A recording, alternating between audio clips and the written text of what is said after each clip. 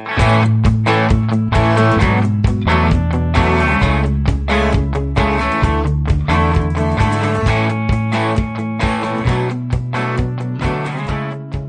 their ever-present pursuit of entertainment, education, and some adjective to be named later, the Homestar Army proudly presents Trek West 5, a conglomerate podcast of science fiction, politics, humor, and pretty much whatever else we want to talk about.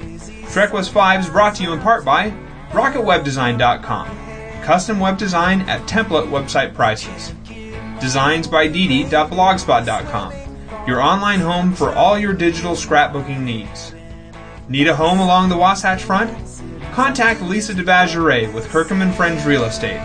No one will work harder for your home. And thehomestarmy.com, blogging to the world since 2004. Your hosts for Trek West 5 are Joey and Peter.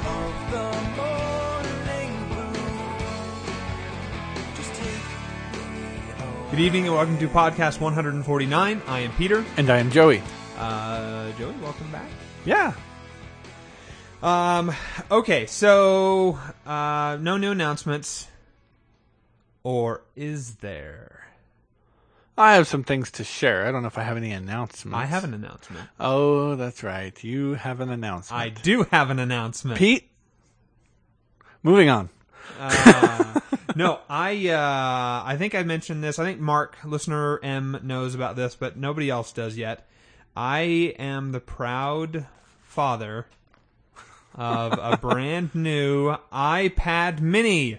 Yay, Pete. Look. Yeah, it's nice. Yeah. I won it by dressing up for my work's holiday Halloween Christmas party. To be fair, someone else made your costume. I did nothing but put the thing on. I show up to work, and everybody's like, oh my gosh, that's amazing. Wait, where are your legs? Because it was like a... You should post the photo. Yeah, we should do that. It was a costume that plays with your eyes. It's it's one of those MC Escher kind of things where it's like, wait, what? Where does that begin and the thing end? And anyway, it was really cool. And so I was totally not expecting this, but they were handing out the prizes, and like they gave a bag full of like real candy bars, not the fun size stuff, but like a solid candy bar. Nice. Like a bag full of it to third prize. And I was like, oh, well, that's pretty neat. Second prize won, a bag of candy bars, and then a little docking station for an iPod or an MP3 device for speakers. Okay. And then first prize, they said, Peter Nash. I was like, what? Serious? So I came up, and they hand me, again, another bag of, full candy bars, and you win an iPad mini. I'm like, what? Wow. Okay. Thank you. And so I won an iPad mini. There you go. I mean, honestly, all of the Halloween contests I've ever been in, it's sort of like, hey, you win a $1 DVD from the Walmart bin kind of thing. And I really was not expecting or knew that I was going to be getting an iPad mini, but I did. Yay you. And it's awesome, and I love it. And so let me ask you, what's better, the iPad mini or the sensation of winning? The iPad mini. Okay. Because the sensation of winning, like, I was in that awkward feeling of, okay, I've only been here for 2 weeks now, and I've just won a coveted prize. Okay. And everybody else is like, wait, who's the new guy? Who's that? So I had that feeling of, crap, everyone's looking at me, I'm nervous. Because that's what you and I are. We're not. Yes. Unless we're the around introverts. people, then we don't want to make a big scene. Yeah. With ourselves. So I would say definitely the iPad mini. I remember the first time I ever won first prize at something. It was when I was a kid, and I went to they were doing. They called it a talent show, but really it was a lip sync contest, or I would say a music video reenactment contest. It's really what it turned out to be. Wow. Okay. I remember my little brother Matt. He he and his friends got up and they were doing the crisscross rap song, but none of them knew the words, and so they just chewed bubble gum. It's pretty rapid. Sure, yeah, moving the mouth. Yeah, I get it. Yeah, but I remember they gave an award out to everyone who participated. Like they came up with like most creative costume like they had something for everyone, right? And then they get into the third place and the second place, and I turned to my friend that I did ours with, and I was like, "What a ripoff! We didn't get anything." We are the only ones. And then it said, first prize is Joey Smith and his friend Clark for Go on. Aladdin and Jasmine, A Whole New World. And I was Jasmine. How have I not heard this story before? And I was wearing fake ceramic boobs that one of my friend's brothers had made in pottery class. Oh. They were realistic shape and size and had nipples. And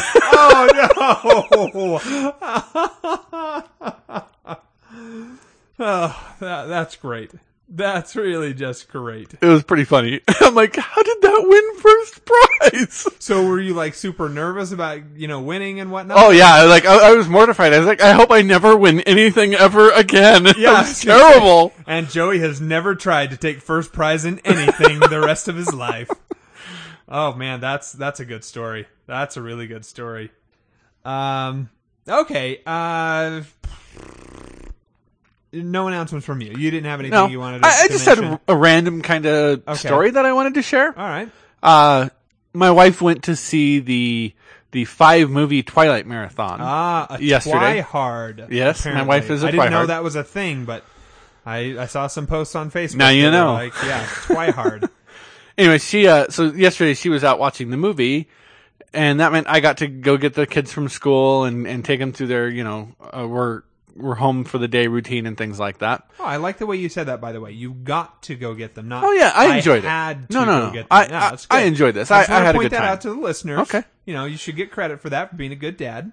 And my daughter came in and she has a piece of homework that they gave her a page front and back of prompts that she has to write 3 sentences on, at least 3 sentences on. And so she came to me, Dad, will you pick one of these prompts and tell me which one to write? And she was really kind of being mopey and not excited about this homework that she had to do, even though she'd clearly done it several times before, because I can see all the things crossed off. But she didn't seem like she was very enthusiastic about it. And I said, hey, I tell you what, I'll pick the prompt and then you and I both write on the prompt and then we'll share our stories with each other. Oh. And she seemed excited, but she thought that seemed like a fun thing to her. Okay. So the prompt that I picked was, if I could travel back in time. And so I wrote 3 paragraphs of a short story. Like I sat there for a second while she started writing her sentences out, and I came up with a short story about a kid named Carter. And he had a hat that allowed him to travel back in time. He could put it on his head and focus on the particular time that he wanted to rewind to and relive any part of his life. And change it while he was there, of course. And so I started to write about the side effect of putting on the hat was that you start to get time confused. You can't remember when and where you are and which events actually happened and which ones didn't. I got about 3 paragraphs of this short story written before Beth finished her 3 sentences and looked up and said, okay, I'm done, Daddy. I'm like, well, I'm not done. She's like, well, let's just share what we have. I said, okay. So she read her 3 sentences and it was like, I would go back and see myself when I was a baby. I would see my mom when she was a baby and my dad when he was a baby. I said, okay, that's good. And so I shared my 3 paragraphs with my daughter and she was blown away, just absolutely fascinated. She's like, so who's Carter? I said, I just made him up. She's like, it's not you? I said, do you think I have a magic hat that lets me travel in time?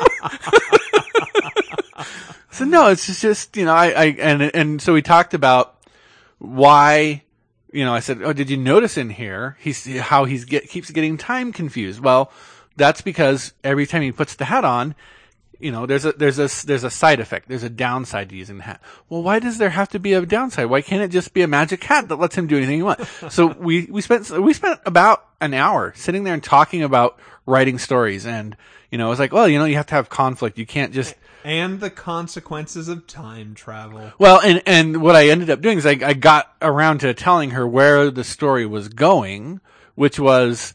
The whole point of the story was going to be, so he was going to have to give up the magic hat for a friend who something really bad and scary happened to her. I was probably going to go with her parents died in a car wreck, but I hadn't really decided yet. But it was Did you tell that to Beth? Yes, I did. Yeah. This was a little morality play I was writing for my daughter, because one of the things I struggle with my daughter is lying and telling her.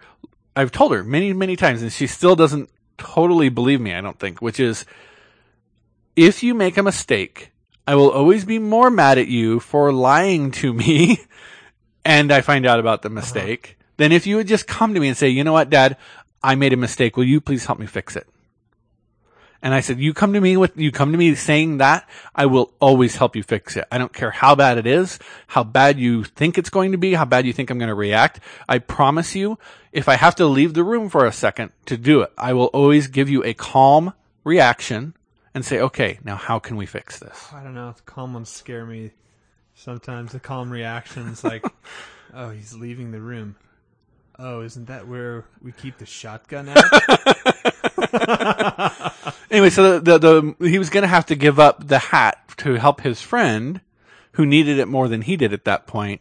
And then the next thing that was going to happen was he was going to make, because I had gotten to the part where he talks about how he uses the hat anytime he makes a gigantic mistake with capital letters. And he was going to make one of his gigantic mistakes and go to reach for the hat and realize, oh, the hat's not going to be there. Right. I just have to learn how to deal with this now. Yeah. And so that's where I was trying to get the story around to, so it could be a little morality play for my daughter. Didn't get to finish the story, but we did talk through the, consequences and story writing and conflict. And we talked about a lot of different things there that came out of just me trying to tell my daughter, hey, look, you know what? This doesn't have to be such a bad thing. Like, having a chance to sit down and write a story can actually kind of be fun if you go into it with the right mental attitude. Yeah, that's great. That's really, really good. Follow-up question regarding Carter. Okay.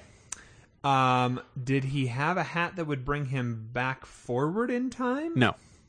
So he would have to live out that the set of sequences again. Okay. And he could jump back as many times as he wanted to, and that's why in my universe, that's why he was getting so confused, because he would live out one version of the story, go back, fix the mistake, and have to live out both versions of the story, but he remembered both versions. He's got memories of both. And he'd done it so much and used the thing so heavily by the point that the story even starts that he had lost the ability to really keep track of when and where he was and which version of events he was living out at that point.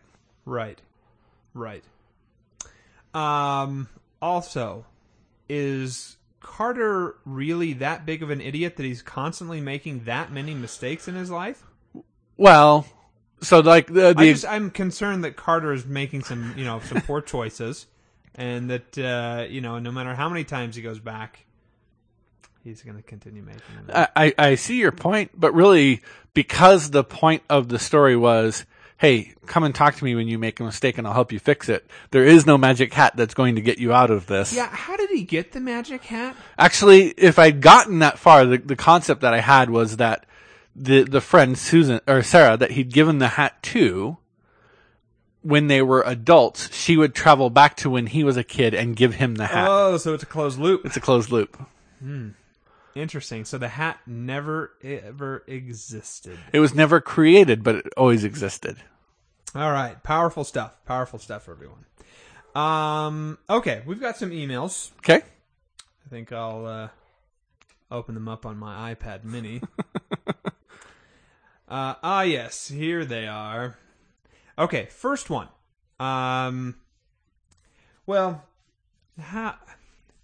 Look, I need to do this, but I want to first start off by saying I'm really, really grateful for all of the help you gave me today.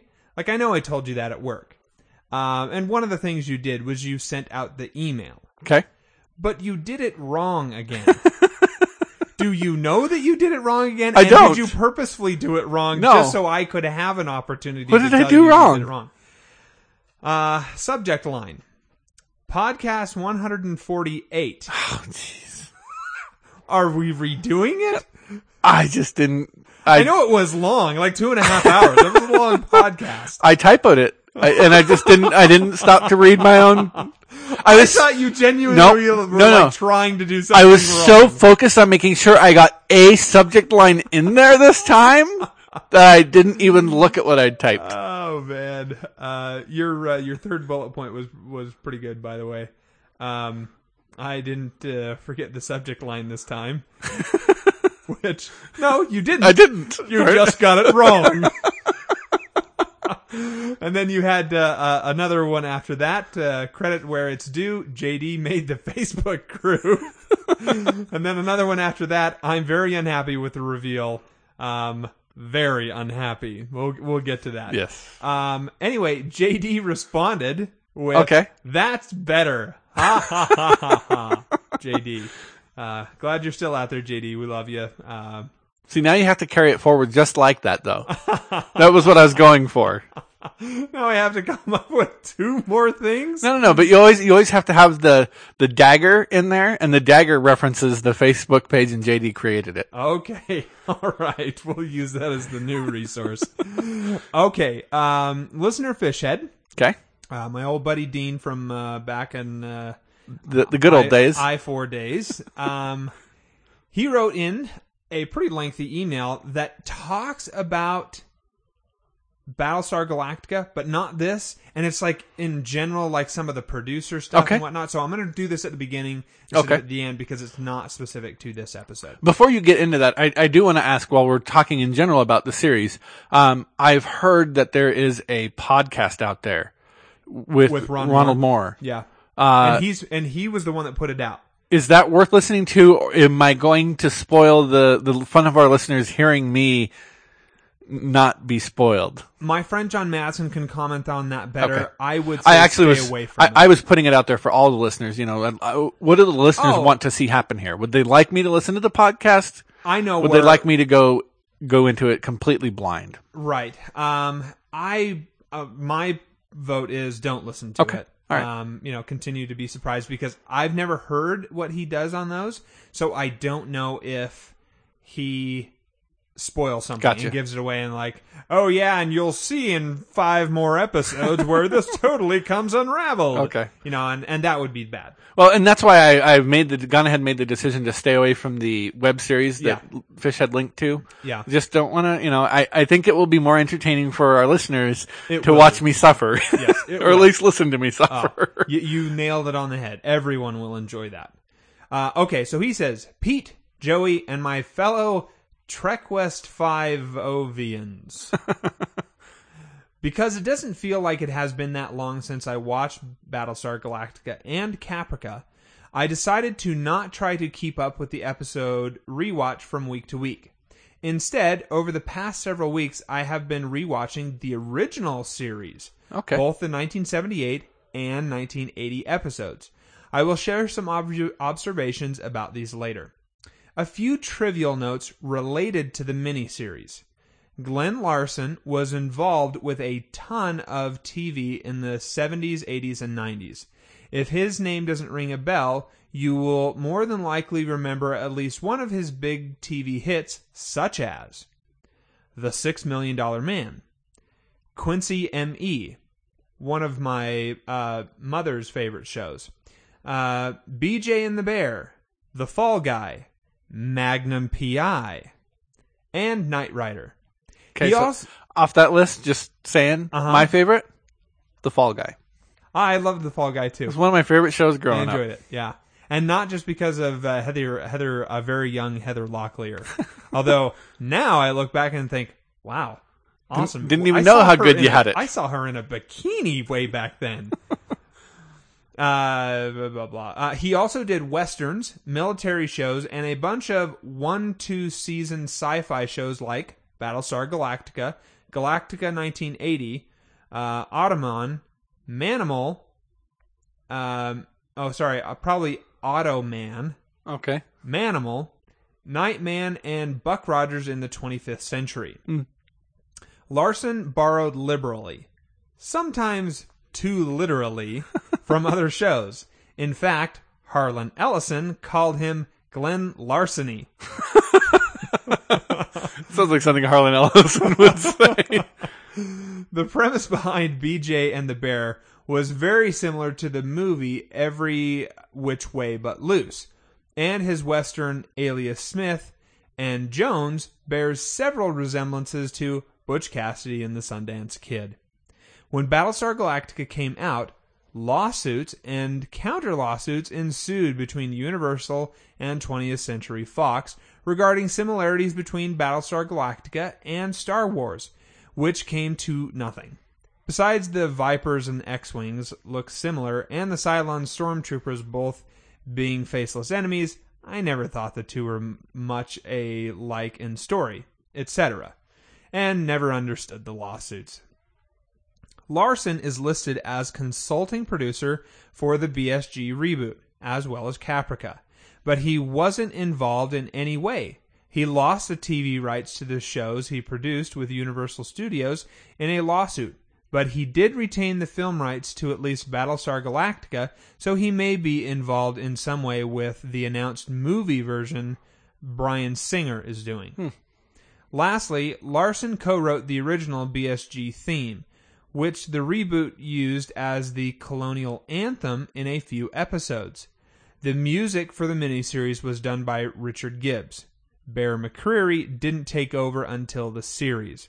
I am sure all of you remember Richard Gibbs as the one-time member of Oingo Boingo. I'm not sure if you're not sure who Oingo Boingo was, at least everyone is familiar with work done by another Boingo alumni, the frontman, Danny Elfman. Absolutely.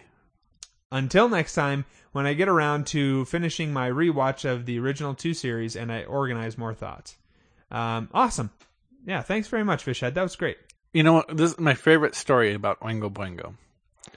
Is I saw an interview once with Danny Elfman shortly after the band had broken up. And the person interviewing Danny said, well, why did you guys break up? You were really hitting your creative stride as a band in your last few albums there.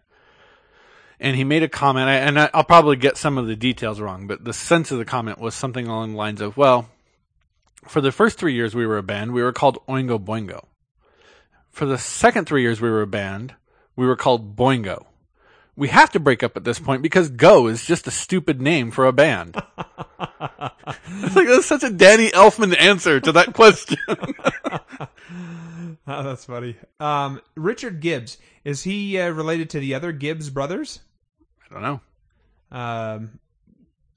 Yeah, Joe Gibbs? It was the Joe Gibbs, the head coach of the Redskins? Yes. No, Barry Gibbs from they did the Staying Alive theme. Oh, I don't know. Staying alive, staying alive. I thought that was the Bee Gees. The Bee Gees, yeah. Oh, those were the Gibbs brothers? Yeah. Oh, I didn't know that. Yeah. They were the Bees and the G's, I guess. I don't know. Fishhead, thanks very much. That was a good email in. We do have a couple more, but they'll wait for comments. Okay. So, yeah. Pete, Facebook Find of the Week. Facebook Find of the Week is going to go to listener Bob for his announcement to me that Daniel Craig has signed on for 2 more Bond movies. So Daniel Craig is not done being Bond, and I'm... Even though he's throwing a fit in the press right now. Oh, I don't know. Okay. He made some comment about how Bond films stifle him creatively. I bet when he cashes the check, he's just fine with it. Maybe it's just a comment that he's saying, not a complaint. The article that I was reading said, yeah, those Bond films, they are really, really damaging Craig's creative cachet, because if it weren't for the Bond films, he could be out making Cowboys and Aliens 2. That's a good burn. That's a really good burn. I was like, wow. That's a good point. Yeah. Okay, so... Yeah, congratulations, listener Bob. Thanks for the announcement. Fishhead, you did a great job posting stuff, but I've been so busy I haven't really watched any of them except for the Cylon robot thing with Face from an episode of the A-Team.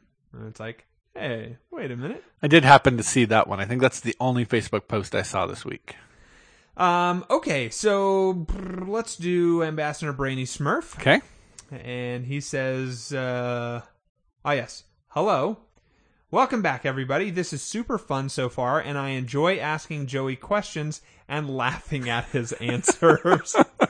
By the way, I have to say, I really enjoyed last week when you answered those questions because I knew what was going on, and so it was like, yes, awesome. Yeah, Curtis mentioned Pizza Jerk. The things he's doing to you on that podcast right now are reprehensible. Quiet, Curtis. Anyway, he continues. I think we will feature the 5 questions for Joey at the end. So I think we will call this new segment Joey's Final 5. You know, since it occurs at the end of the podcast and there are 5 questions. Okay. All right.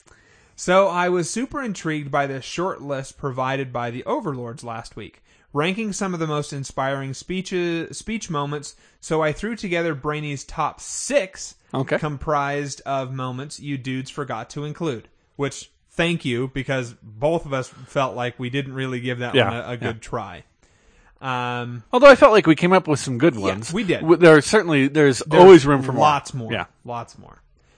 Honorable mention goes to whatever Lyle Lovett said in real life to get Julia Roberts to marry him back in the 90s. That must have been unfathomably convincing.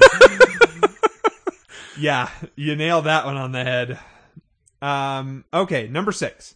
John Goodman. The eulogy for Steve Buscemi's character in The Big Lebowski. Never seen it. I didn't see it either, but I know that it's one of those iconic movies that everybody's like, oh yeah, The Big Lebowski. Yeah, isn't that a Coen Brothers one? Might be. Picard, the vigilant speech from the Drumhead. That is a good one. I actually considered that one. Oh. It didn't break into my top 5. Okay. Yeah, I can't believe I didn't pick any Star Trek Next Generation stuff. Oh, well. You're just not really a fan of Star Trek, is what that tells us. I guess you're right. This podcast's over. Yeah. Let's start up a Star Wars podcast. Wait, we'll have to call this West 5 now. Battle West 5. Yeah, there you go. I still like Trek West 5 Galactica. Yeah. You didn't share that with the listeners. Oh, that's right. I said that off the air, didn't I? That's what I'm calling my my files that when I type up my notes. They're my Trek West 5 Galactica notes. Yeah. Number 4. A certain character from BSG and a to be named a TBA later for a moment later in the series. Hint, his name rhymes with Futurama. Adama? Adama, yeah, probably. But which one? Commander Adama? Oh, yeah. We don't know. Zach Adama. The zombie. Number 3, Al Pacino. The Inches speech from Any Given Sunday. Nah, I never saw it. You know, I thought about that one. I just don't believe him as being involved in football. Here's actually why. Because I actually had it as my 5, and then I thought, man, that movie's pretty filthy. I don't know if I want to admit having seen that. It's pretty bad. They, in my opinion, it was gratuitous. Okay. Number 2, Bill Murray convincing Aykroyd to quit his job to become a buster of ghosts at the beginning of Ghostbusters. Okay. Number 1, Jon Snow, as recounted by George R.R. Martin in the Ice and Fire books. The sacred oath that one swears as he takes the black, joining the Eternal Order of the Night's Watch, of which Jon becomes the 998th Lord Commander. Okay. Yeah, haven't seen that. So I think he's saying the TV show. The HBO show. No, he's saying... I think he's saying the book. Oh, okay. I think. Otherwise, he would say the character. Yeah. The actor's name. Okay. Okay. I think he's continuing. Why is this oath so cool? Well, dudes and dudettes, Just listen as Pete offers his amazing podcasting abilities. For this week's Nook of Darkness, you can tell I did not read this ahead of time. We highlight Pete's predilection for emphatic oration. In this dramatic recitation from the Homestarmy to the Braination and sponsoring affiliations, much to my elation, here is Martin's original creation for your utmost inspiration.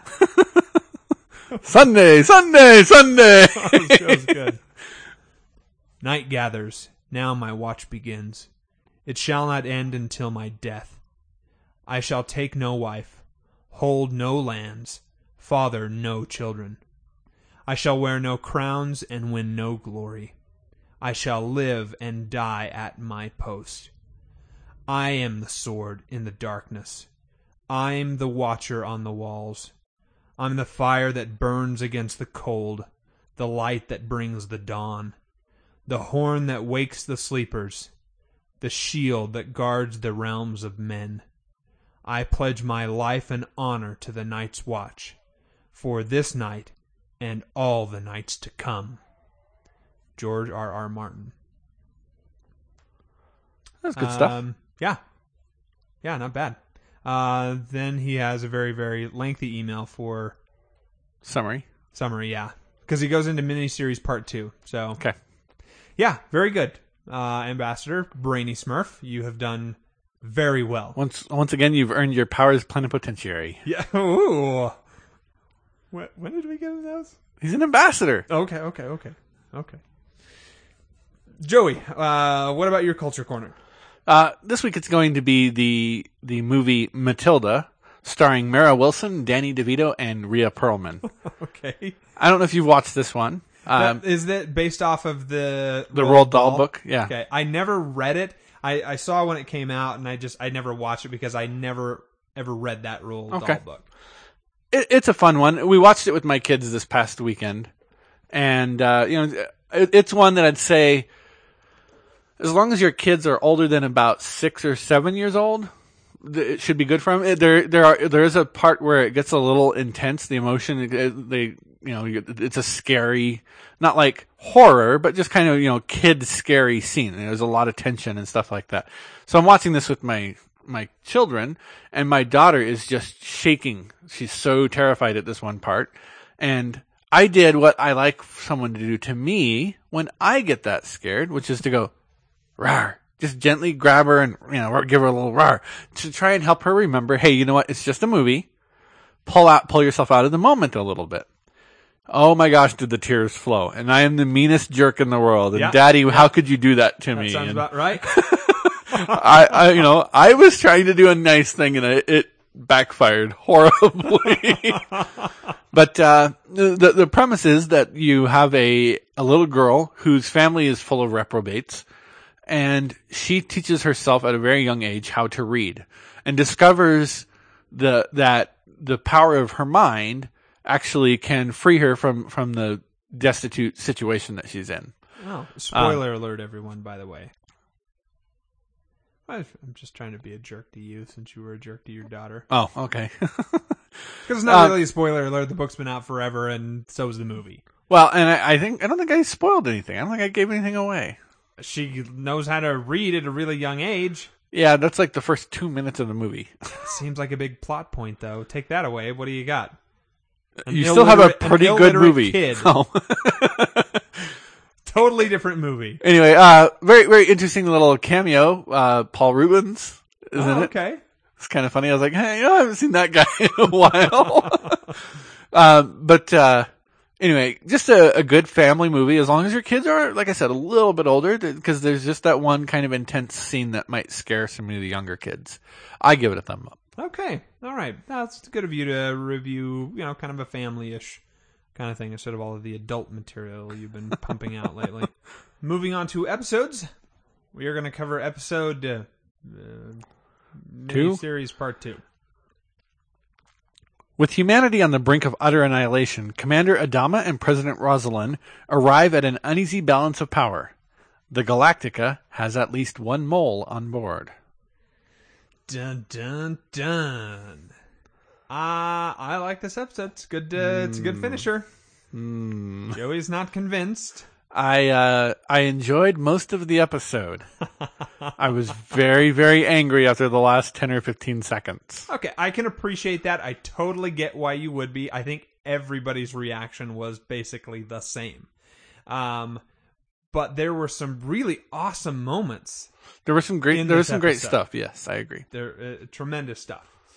Okay, so we ended last week where you were kind of talking about how your version of the episode ended in the DVD odd spot than where my version ended. So I watched some of the stuff this week that you watched last week, which was Starbuck landing, and finding out about all the people who died. Yeah. And so we have, the dead of war. We start to see all the bodies kind of start to pile up, from the fire that happened, minus the people that got blown out into space, which I'm assuming, we're just going to leave them out there. We're not going back to rescue them. They're gone. Yeah.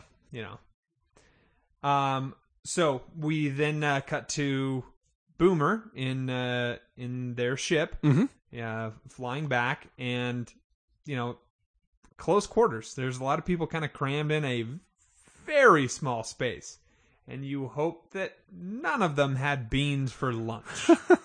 Am I right? Yeah. Now, I guess that there's probably some sort of air scrubber that's going through and taking out the CO2 and hopefully making O2 for them. Anyway, it's just the idea of being that closed in with someone, that's got to be, kind of rough. Then we have Gaius's hallucination. So number 6 comes back. Yes. And at first it's sort of like, wait, what? Did I just see her here? No, wait, no. Oh, wait. Now she's talking to me. Gaius is a very disturbed individual. Yes. And something not quite right about that young man. Anyway, so they, at the end of last week, we were talking about, we're gonna make a faster than light jump. And so they start to gear up for this. Now, this is the first time we've ever seen this. Yep. And so, it's kind of intense. We're building the tension, and everybody's nervous.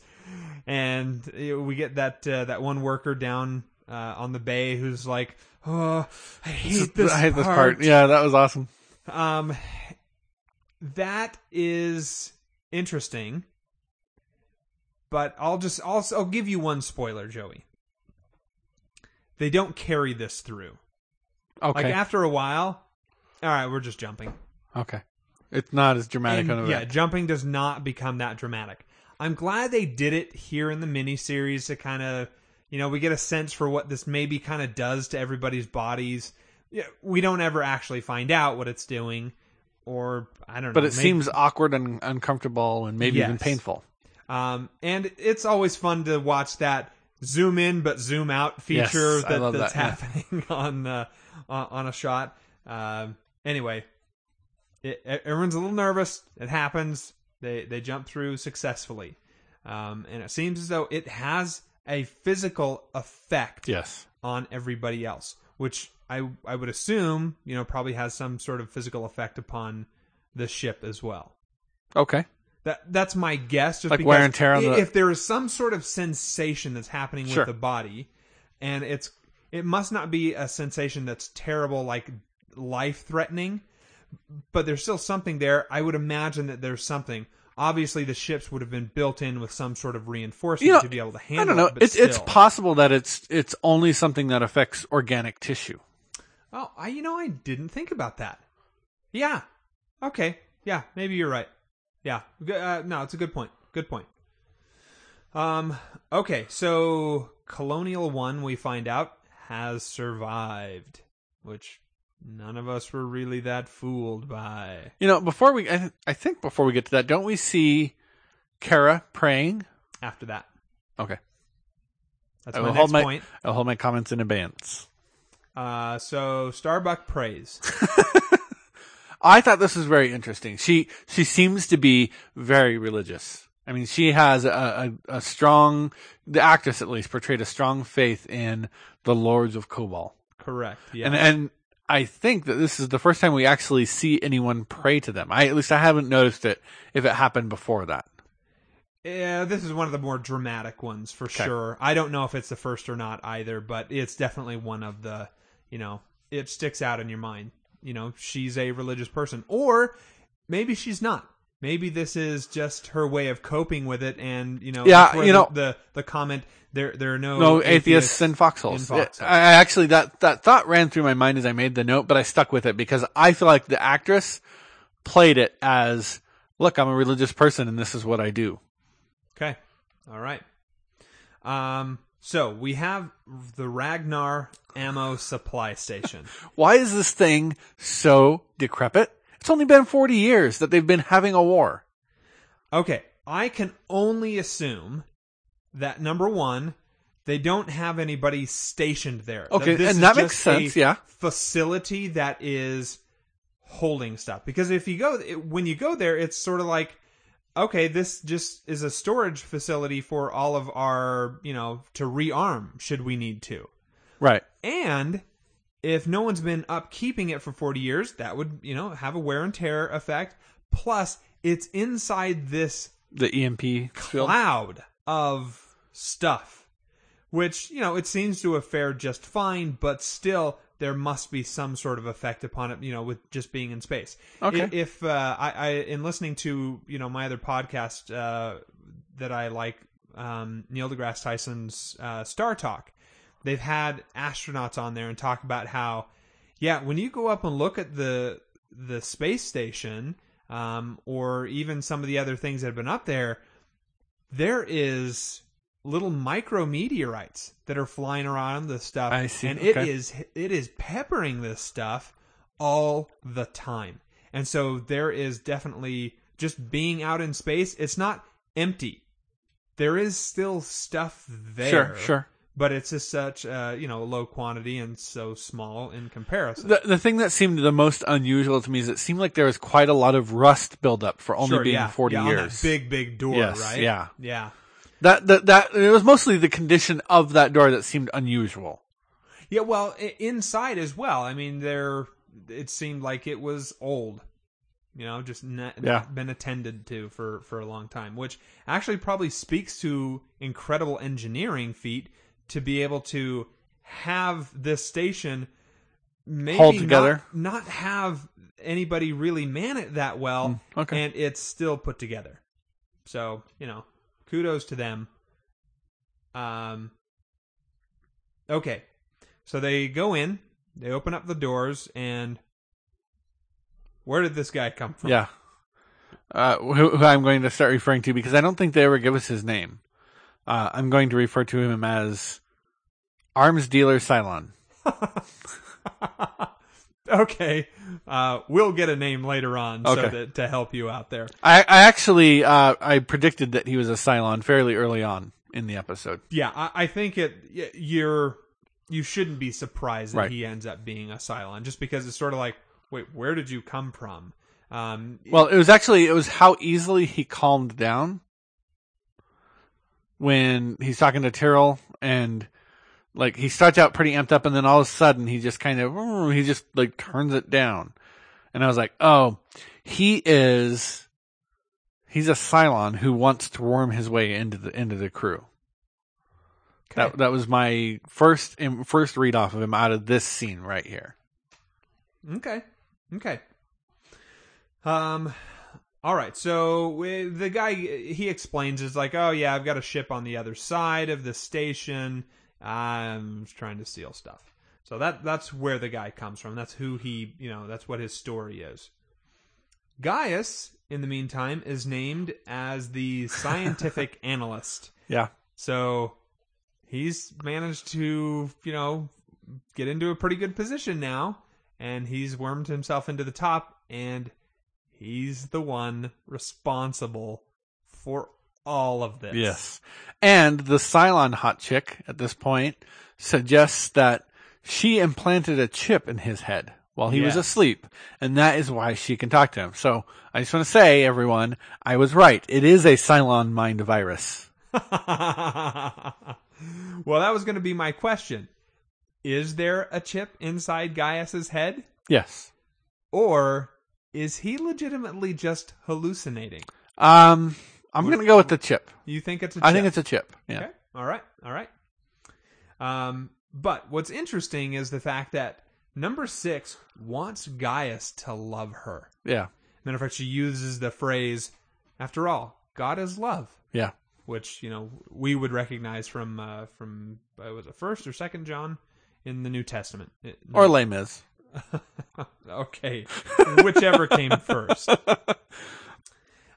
So it's very interesting that she's drawn and tied to Gaius. Yeah, that's true. So much. Yeah. Now, an interesting thing happens here where she's kissing him, and all of a sudden he shouts, "No!" And like everyone around him reacts. Yeah. And I thought, I would love to see that scene without her there, because that means like he was just kind of trying to French kiss the air, which I think would look really, really, really funny. So the question becomes, was he doing that, or was that, again, part of a hallucination where he's not actually kissing anything? And the reason I'm asking this is because we never actually see what's going on when he is, interacting with her in a very physical way. I disagree. Okay. And it will happen in this episode. Okay. Obviously, since I haven't seen any other ones. Yes. Someone wasn't careful and a bomb goes off. Yeah. Okay. Maybe there are idiots everywhere. I believe that. But even an idiot is going to be super careful. With live ordnance? Yes. So I may have shared this quote with you already, but I heard a great quote last week from one of my coworkers. He said, "Think about how stupid the average person is, and then think about the fact that half the population is more stupid than that."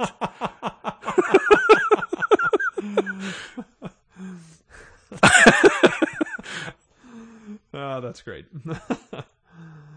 Okay, so a bomb goes off while Adama is talking to that guy, and they get I can't remember if he drug him through. Yeah, I think they drug him through. Adama grabs him and pulls him through the door hatch, but the hatch in the meantime gets blown shut, and then the metal gets mangled terribly to the point where you can't use the door anymore. Yeah, and so Adama does an interesting thing here. He orders them not to try and cut him out. Just load the ship. I will find another way around. Right. Even though it's clear he should not be trusting this man.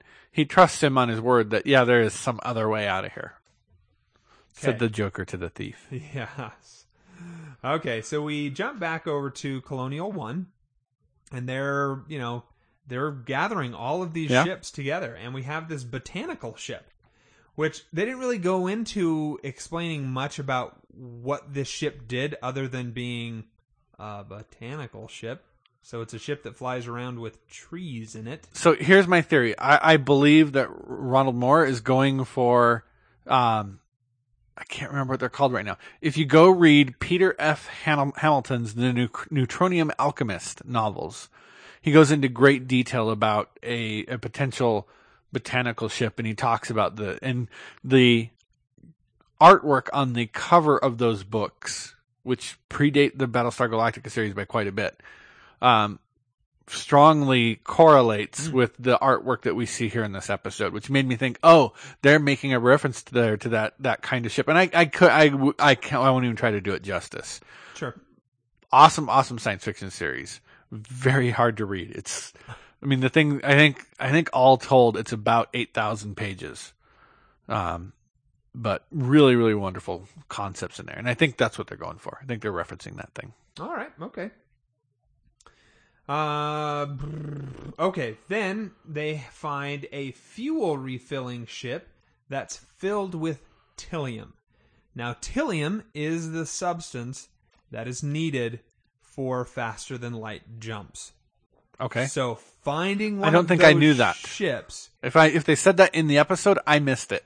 I'm not sure if they made it abundantly clear, but their reaction to it was, "Oh wow, that's great." Well, I mean, it was clear. They call it a fueling ship, so it was clear it had something to do with fuel. But I thought it was like the general power source of the ship. So I thought it was a more fundamental propulsion system than the faster than light drive. Yeah, you'll find out later, and I'm not destroying anything by telling you that because it's just a fact of that world that we live in. Tilium is needed for faster than light jumps.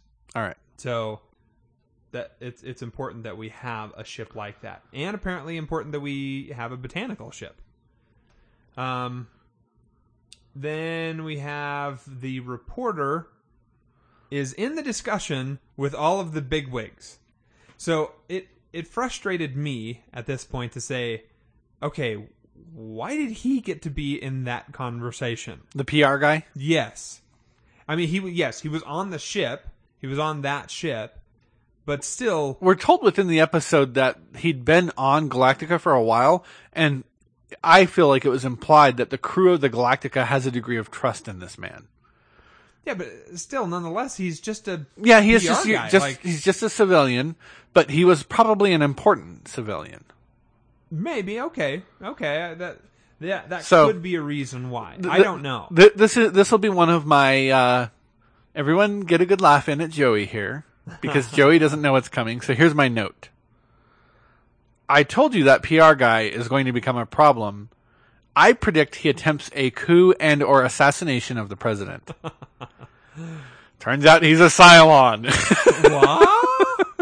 Yeah, we'll find that out at the end there. But when they really is the Cylon, it's like, oh, well, so much for that theory. Yeah. So they're having the discussion about, okay, we need to transfer personnel off of the ships, which they had kind of already been doing, but they hadn't been doing it with any super sense of urgency as far as I could tell. Okay. So they were already starting that process, but they're suddenly realizing, okay, we've just been spotted here. What do we do about this? You know, more Cylons could come and destroy us. Right. What do? Do we continue transferring people, or do we leave others behind? And this, in my mind, is no different than the fire aboard Galactica. You do what is necessary to save, the majority. The species. Yeah. And so my next note after this is, the little girl explodes. Oh, they didn't show that. They showed her calmly fading into whiteness. Well, yes, that's true. But still, I wrote, the little girl explodes, as though she was the cause of that ship going up, not the Cylon shooting missiles at it. The note that I made here is that the scene with Colonial One just having to ignore the radio calls while they prepare for Faster Than Light Jump. It's so emotionally intense. I mean, they are tightening you down like a screw. Yes. They are wrapping the viewer up. And then, boom, here come the Cylons and this wall of missiles. Yes. And the ships start blip, blip, blip, Boom, blip, blip, boom, blip, blip. boom. Crazy stuff. I was absolutely fascinated by that scene. I mean, so horrifying. You have to feel for the people who are listening to that. So my question is, do you turn off the radio, or do you honor them by hearing it all the way down? Their cries that, are hurting you to the soul because you can't help them, but you have to save yourself. Yeah, I think you continue to listen to it. I think you would listen to it. You wouldn't turn it off. The noble thing to do.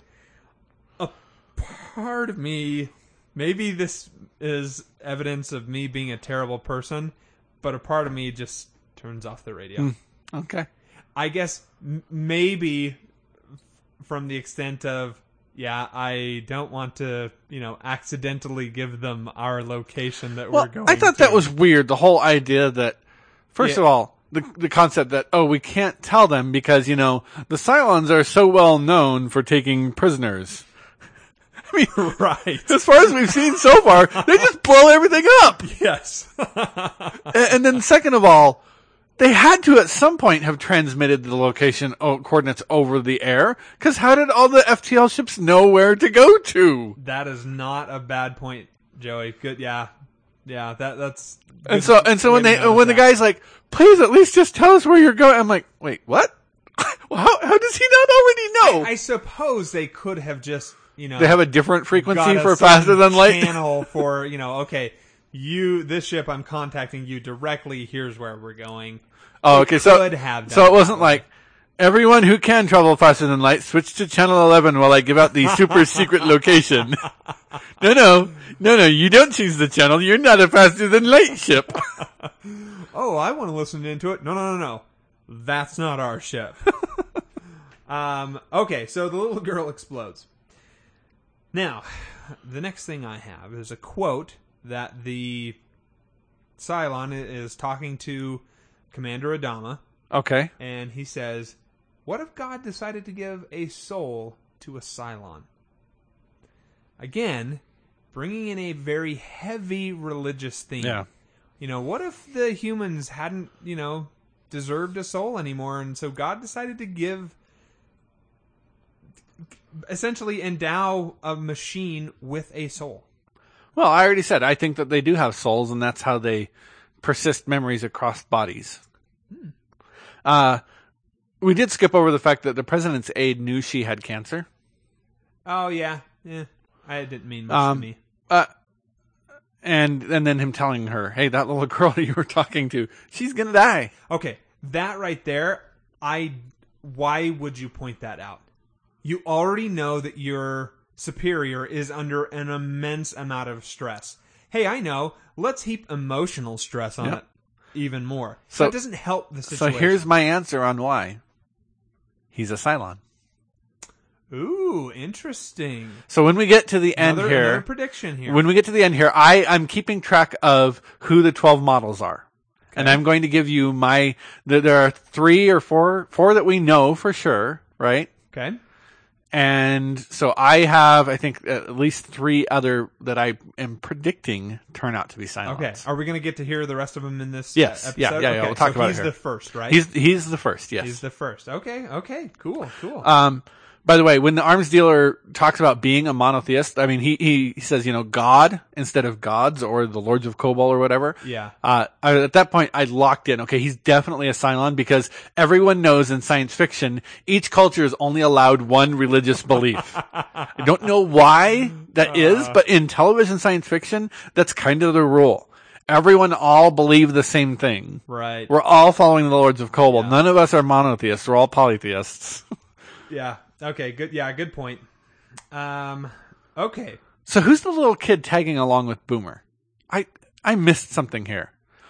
That is, remember when they were on the planet and they were like, at least take our children? Yeah, but why did she connect to that kid? Because he sat up front next to her. That was the only thing. Okay, I thought maybe I missed something there that. And they talked and he was like, my parents yes, are were blown up, and she's like, yeah, my parents died when they were really young. Okay, you're right. So I guess that's probably it. Oh my gosh, that just makes it even worse. She remembers having parents. I didn't even think about that. What are you talking about? I'm even more angry now. Of course Boomer would have parents. She's human. Right. At least for another half hour. Okay, so we now come to the big start of the debate. Wait. Sorry. Go on. So, what? You see Boomer and Tyrell reunite. And then you see, is her name Dwala? Am I saying that right? Uh-huh. Kiss the president's aide. Out of nowhere, it seems like. So here's my theory. Cylons. Well, I'm going to say this, although now I'm starting to think better of it. Cylons only fall in love with other Cylons. Although apparently number 6 loves Gaius Baltar. So that's not exactly true. But I think the Cylons are drawn to each other here. So I'm predicting, my next predictions are that Dwala and Tyrell are both Cylons. Dwala and Tyrell? So Tyrell. Chief Tyrell. And Chief you kind of thought he might be in last week's episode. Yeah. But then you were like, no, and I don't remember what your Well, reasoning but was. here's what we know from this week's episode that we didn't know last time, was that you can be a Cylon and not even know it. Right, which we find out at the end. Well, okay, somewhere in here. Yeah. Okay, sorry. We find out. Okay. Let's just say we find out. Okay, so now that I know that they could be a Cylon and not know it, so there's my 4 that I think are Cylons that no one knows about yet. It's Boomer, Tyrell or Tyrell? Tyrell. Again, I see it written and I remember how it's written and I don't remember how to pronounce it. Dwala and the President's Aide.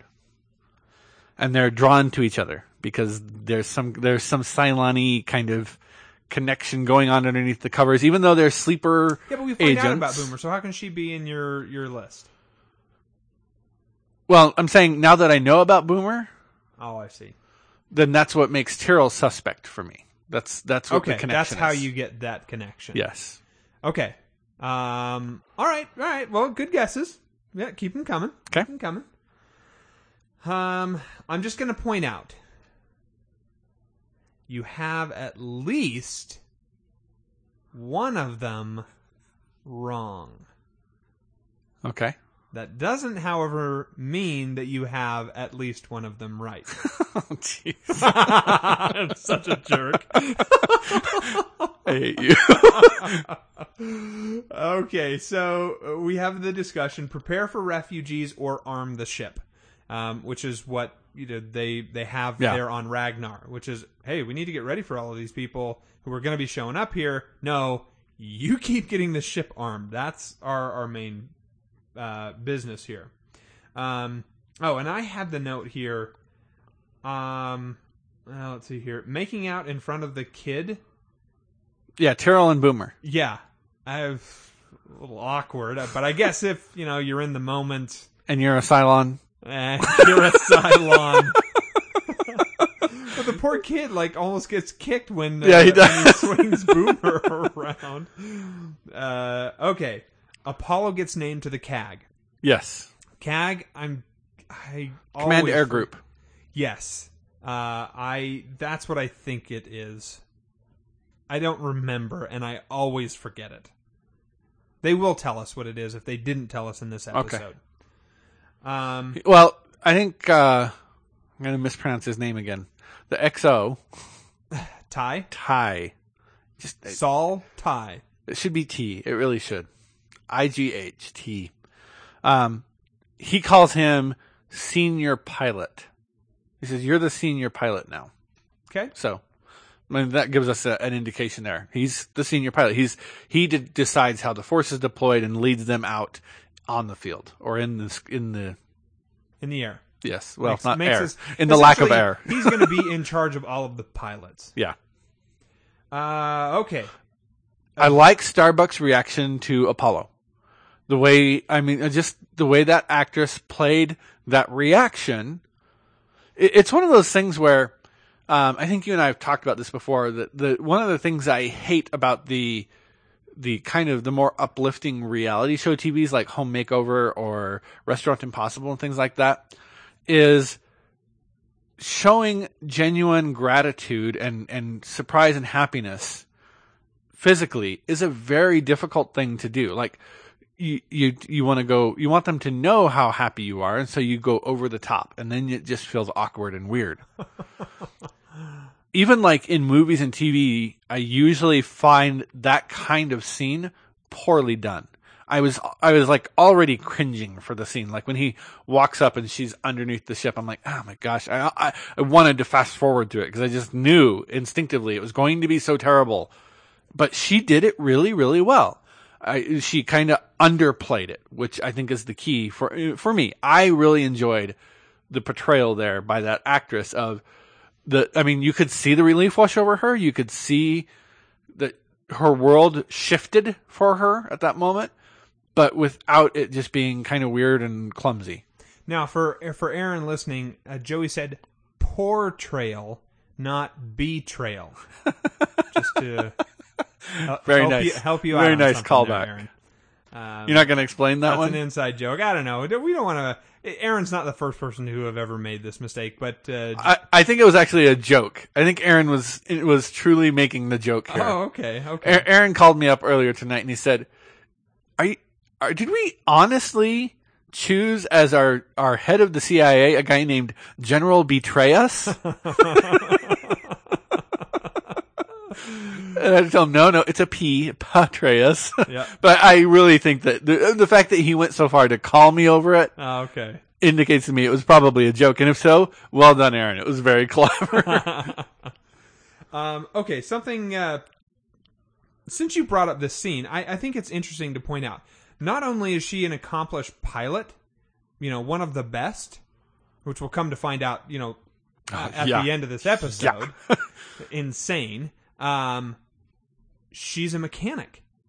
That works for me, though. She understands how the ship works. So it's not just like they are nowadays where I don't think every pilot knows exactly how to start to tear apart their ship and put it back together, their airplane or whatnot. I'm sure they do. Sure. They understand the concepts of it, but to actually be up there fiddling around with it and working on such an incredibly technical piece of machinery is interesting. Very interesting. Here's what I love about this. To me, I made the analogy to computers. There's a gap between the guys who come into work as computer programmers and just kind of punch the clock, and the guys who actually know intimately how the machine works and how the programming language works and why certain things are better to do than others. There's a level of skill that you acquire in a lot of fields, I believe, that acquiring that level of skill requires knowing the thing at a very, very low level, being hands-on with the responsibility. So for me, it made perfect sense to say, you know what? The pilot that is the best pilot in the fleet knows her ship because she's probably got that thing tuned down exactly how she likes it. She's very picky, I would imagine, about the settings in her, Viper cockpit. You don't change the tilt in her chair. You know what I mean, though? I see those two things as connected: the degree of skill at the thing and the fundamental understanding of all the principles behind it. Right. Okay, let's move on. So Adama, he pieces it together, and so Adama had hints all along, yes. Right? And he talks about how, I didn't think you had allergies and such. But to me, the killer, the real clincher, where I was like, oh, Adama has to have figured out by now that this is a Cylon, is the fact that this guy who supposedly doesn't even know that there's a war on references a line from Adama's speech that was given as the war was starting. Sooner or later, our mistakes come back to haunt us, or something along those lines. He actually references, so when Adama got up and he went off script, his commencement, so to speak. Yeah. He delivered a line in there, and this guy parrots that exact same line back to him. Really? Oh, good catch. I did not know that. Which I was like, oh, that's so cool, because it clearly means that's actually where I wrote down, okay, let's see, where is it here? Because obviously I didn't know yet that Boomer is a Cylon. So I put, the Cylons know about Adama's speech, so yes, Brainy, there is at least one Cylon on board Battlestar Galactica. Very cool. Okay. That fight scene? Wow. Oh. That was brutal stuff, man. That was like Tarantino style. Yeah. I mean, so not only is, it a machine in flesh and blood form, but it's also incredibly strong. Yeah. So there's, there has to be some other way that we can figure out who these things are.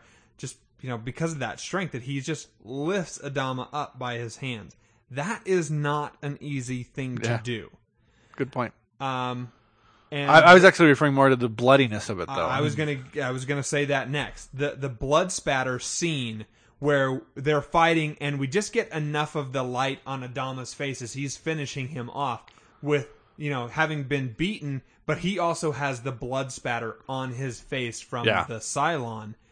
Again, this is a That's dark show. That is intense. This isn't happy fun time, boys and girls. No puppies or rainbows here.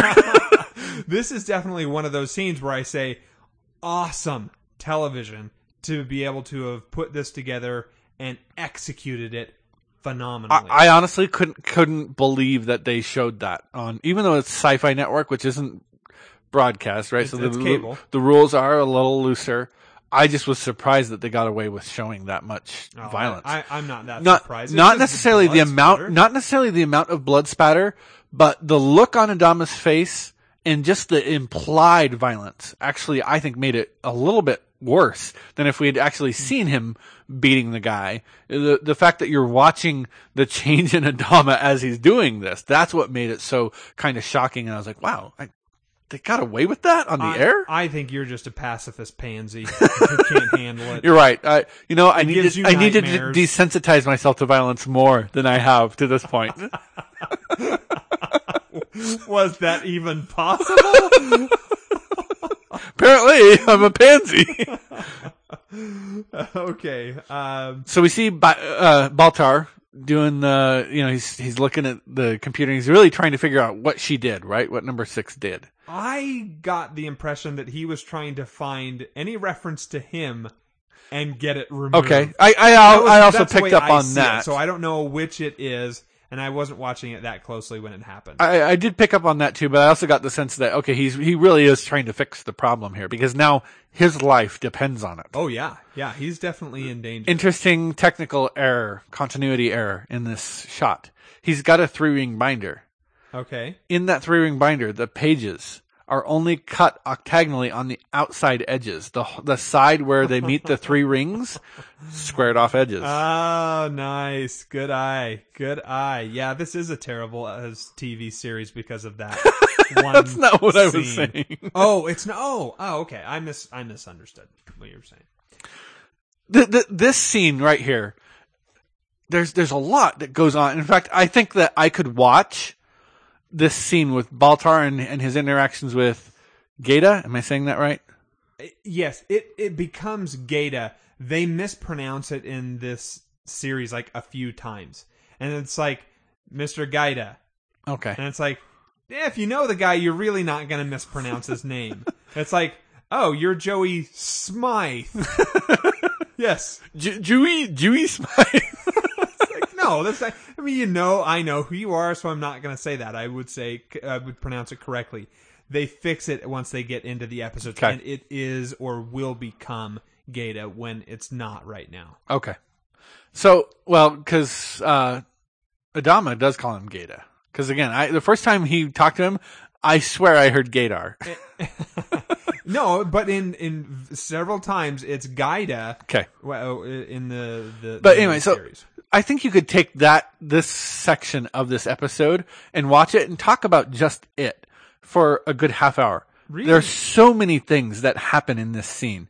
I mean, Baltar is such a complex individual, right? He's fundamentally broken on so many levels. You have the hallucination. You have his interactions with Gaeta. You have the fact that he is, so this is the point where I say we actually do see externally what Baltar is doing when she's reaching down his pants. He's got his head thrown back and he's laying in the chair and he's moaning as Gaeta comes up and he's like, sir? So clearly, Baltar really does react outwardly to whatever it is that the vision is that's going on in his head. Oh, it wasn't Gaeta. It was the PR guy. Oh, you're right. It was the PR guy. You're right. Guy. I apologize. You're absolutely right. Same thing. Yes. Really. So we have a comment. Yeah, so we have number 6. We have quite a few in here. That's what I'm saying. I think we could go into some of this stuff pretty deep. But go ahead. What's the one? The one I wrote down was, I think we have a real future together. Huh. Which I find disturbing because, if there is a chip in the head, then okay, sure. That's maybe they're transmitting her to show up in his head, and she's being recorded on some other place and is reacting to him. Or if he genuinely is hallucinating, he's schizophrenic. He's sort of schizophrenic, and he's he can't get away from himself. If it's that personification, by that point in the episode in the series, I've bought in. It's a chip. There's a chip in his head. Okay. I'm sold. Okay, but still, she says a couple other things here that are kind of fascinating to think about. And I spent a lot of time. I paused this one scene. I think I paused 4 or 5 times to stop and think about what just happened. Okay. And the first one that I paused on was, guilt is something small people feel when they run out of excuses for their behavior. I don't necessarily want to spend a lot of time talking about that line tonight, but it really did make me think, because I don't. Right. In my mind, I see excuses, at least used in that regard. I see that as a negative type of thing. Excuses are, oh, well, it's not my fault. Right. The garage door fell down, or, I don't know, stuff like that. It's like, own up to yourself. Yeah. So it goes back to something that I've tried to apply in my career professionally as a programmer. Sometimes there's bugs in code, and sometimes those bugs do really bad things. I mean, there are actually cases of software bugs killing people. Yeah, they rob grocery stores. They commit other types of crime. What? I was making fun of you. Oh. I thought you were making some kind of obscure reference to a science fiction series where space bugs came and robbed the store or something. I don't know. I'm not. But the look on your face, I enjoyed. What? No, there's an example that they use as a classic example of, you should be careful about your code, where a mathematical statistics package that was just written by some guy and sold to all sorts of different companies ends up getting used in the late 70s as part of the software that drives X-ray machines, and results in thousands and thousands of people getting up to 100,000 times the amount of X-ray radiation as is safe, causing cancer and tumors and just all sorts of horrible things, because this guy had a floating point error in this software package library that he was just selling as an independent kind of guy. And so that's why, we use that kind of as a white whale kind of storyline in the software industry. And that's why we all have to wear lead sheets when we get x-rays now. But, so in the software industry, when you make a mistake that has those kind of far-reaching effects, the thing I have always tried to tell people as I train up people to be programmers is, in my opinion, when things really hit the fan, when there is a colossal error like this, quit worrying about whose fault it is. Fix the problem. The first guy to try to lay blame on anyone other than himself should automatically be fired. Maybe that's a little bit harsh, but I'm trying to, put the extreme case out there for people who are just coming up in the career of software programming, to tell them, don't worry about whose fault it is, because you know what? We're all probably a little culpable of this at some point in our careers, and many of us get away with that without, ever getting it totally pinned on us. Don't worry about whose fault it is, because guess what? Knowing whose fault it is doesn't fix anything. The guy who did it knows it's his fault and will fix his behavior, or he'll change jobs. So the idea of saying, oh yeah, guilt and excuses, that these things are not a negative, I would totally agree with you. That is the wrong attitude to go with. Who cares whose fault it is? Who cares about excuses? Because excuses is another way of trying to blame someone else for your mistake, right? That's the way I like to define it. Internalize the lesson, fix the problem, and move on. Right. Okay, the next thing. Not having a conscience, guilt, or regret gives you a clarity of spirit. Very bizarre idea to me. And so I went from having a degree of respect for Cylon number 6, or what I'm calling Hot Chick Cylon in my notes. I went from having a degree of respect for her to actually having almost no respect for her now, because I was like, oh wow, a robot that believes in God. That's great. Wait, a robot that believes in a God who thinks that not having a conscience or any sense of guilt or shame makes you a better being. Yeah, number 6 is very what we would call a natural man type of thing. Go with what feels good. Yeah. This, enjoy life, and almost to the extent of being, what's the Greeks who were... Are you thinking of the aesthetes? Yes. The ones who just enjoyed... all the sensory perception kind of stuff? Yeah. I can't remember what the name... Epicureans. Yes. Yes, probably them. Yeah, she seems very much in that camp. That's a good point. And then the last thing I want to bring up here, like I said, I could talk for a long time just about that scene, but I tried to limit my notes there just to say, because there's so much going on in this episode. It would be really hard to have a conversation with someone while your hallucination / silent mind virus is draped all over you and blowing in your ears. Like, he's trying to have this conversation with this guy and he keeps looking over. He's like, stop it. I was just trying to put myself in his shoes, and I was like, man, that would have been hard to do. I'll give you throw you another bone here. That is not the last time we are going to see something like that. Okay. It's going to be awesome. Okay, so she points out something to him that he has never seen before. So, clearly, she can see and hear through the Cylon mind virus what he sees and hears, to some extent or another. Really? Or his schizophrenic side is through the Cylon mind virus, she is getting a broadcast back. Could just as easily be the I don't buy it. You're never going to convince me. I bought into the Cylon mind virus chip. Okay. All right. Anyway, she points out the Cylon fire detector. Yeah. Okay. I like that name for it, by the way. So here's my theory on this, right? I immediately thought, oh, I know what that thing is. It's a soul caster. It's how their souls get back to the new body after they die. You could also call it a wireless repeater, but I prefer to call it a soul caster. Right. So there is another Cylon on board as she kind of, Oh, wait. Hold on. One more. Oh, sorry. No, you're fine. One more out of that scene. I could never, ever, under any circumstances, I don't care how hot she is, let a woman put her hands down my pants in a public place.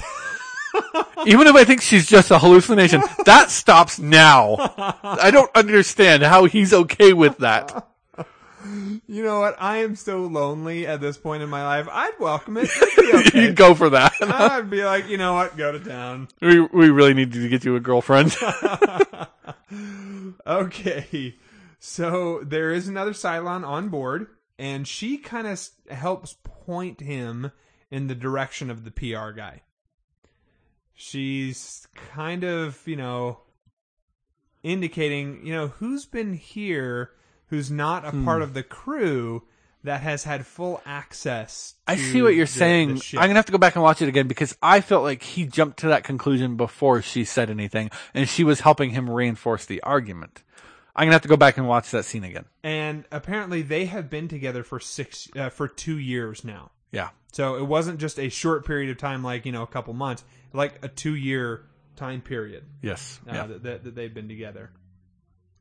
So I then cut to Adama. Yep. Hugging Lee, his son.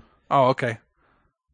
And I cut to Adama and Ty wondering how to know who might be a Cylon. Okay. So here's my suggestion. Bring all of the people onto the space station and just hang out here for about 5 hours. See who starts getting sick. Kill them. Sure.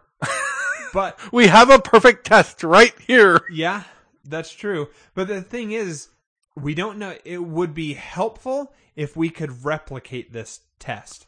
But they just say there's something about this EMP cloud field thing that just messes with their circuitry. The silicon based chips or whatever starts to deteriorate. Yeah. But we don't get much more than that. I just think that they should stick around until they're pretty confident that everyone who's left on board, because they find out that there is a fleet of Cylons out there just waiting for them. Oh, yeah. Look, we don't have to be in a hurry to go anywhere. Let's chill it here for a while and find out who's spies. But we are sitting ducks.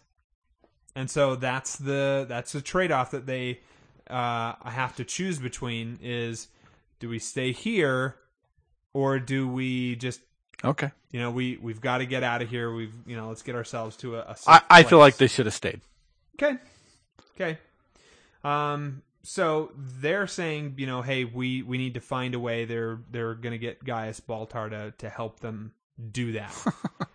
Once again, Gaius is in the perfect place for where he really needs to be. That's interesting. What? How does Gaius keep ending up on top? Everything keeps coming up Gaius. Yeah, it really does, though. I mean, I realize the joke you're going for there, and it is funny, but it's true. And so, who's manipulating this? Someone is manipulating events to make Gaius, everything keep coming up Gaius. Or are they? I'm starting to think, and I hadn't put it all together, but when you said what you just said, something clicked in my brain, and I said, boy, somebody's manipulating events. Okay.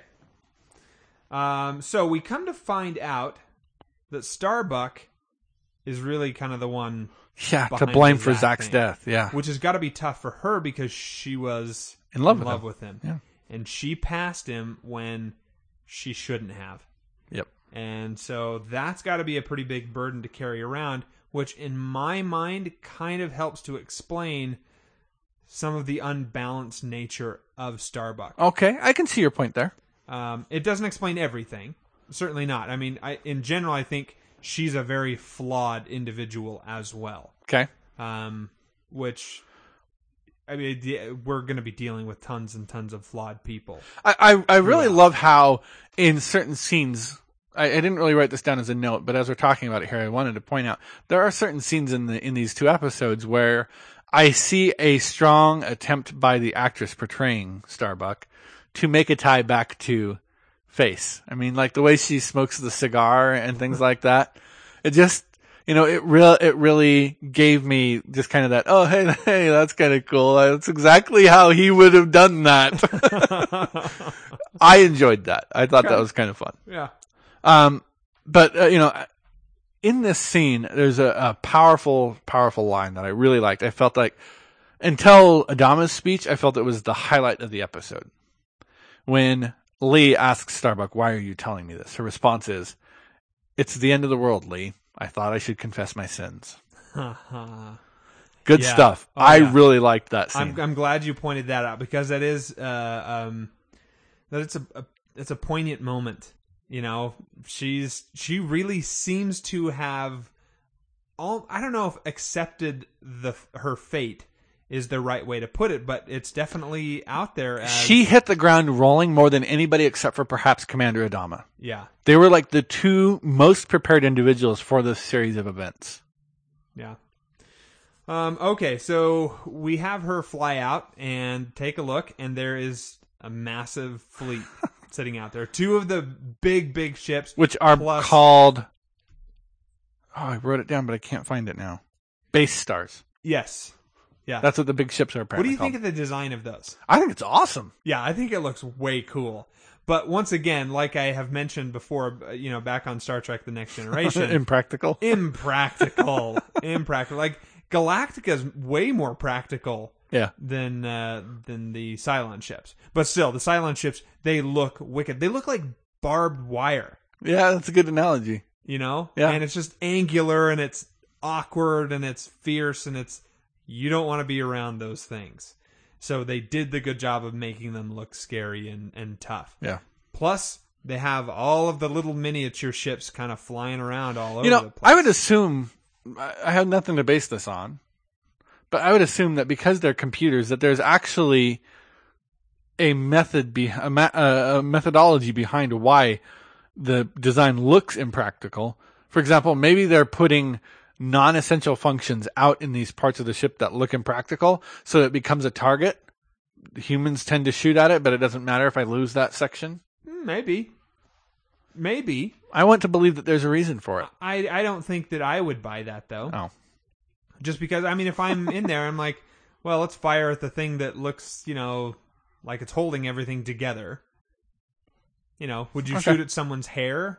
No, you're going to shoot at their torso, probably. Maybe.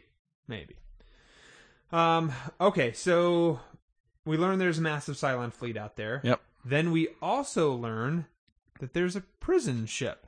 Yeah. Oh, yeah. And that's an intriguing idea. Before we get into that, I just wanted to add one other thing here. And I think you kind of mentioned it, but I hadn't got that far in my notes yet. Baltar actually fakes having invented a Cylon detector. Yeah. And Ty wants everyone tested. So I said, the fact that he can't actually test for anything, I'm certain is going to come back and haunt us at some point, where he's going to say, yeah, I already checked that person. They're not a Cylon. When they are a Cylon. And the fact that he can't tell the difference is going to be, I feel, an important plot point down the road. Okay. All right. So my question to you, Pete, is do you treat the prisoners as citizens in this circumstance? Or do you say, you know what, guys? You made your bed. You were on your way to a prison ship anyway. You've kind of been cast out from society at this point. You don't get to participate. No comment. Coward. I'll answer you later. Oh. All right. A later episode addresses this. I don't know. No, I hate you.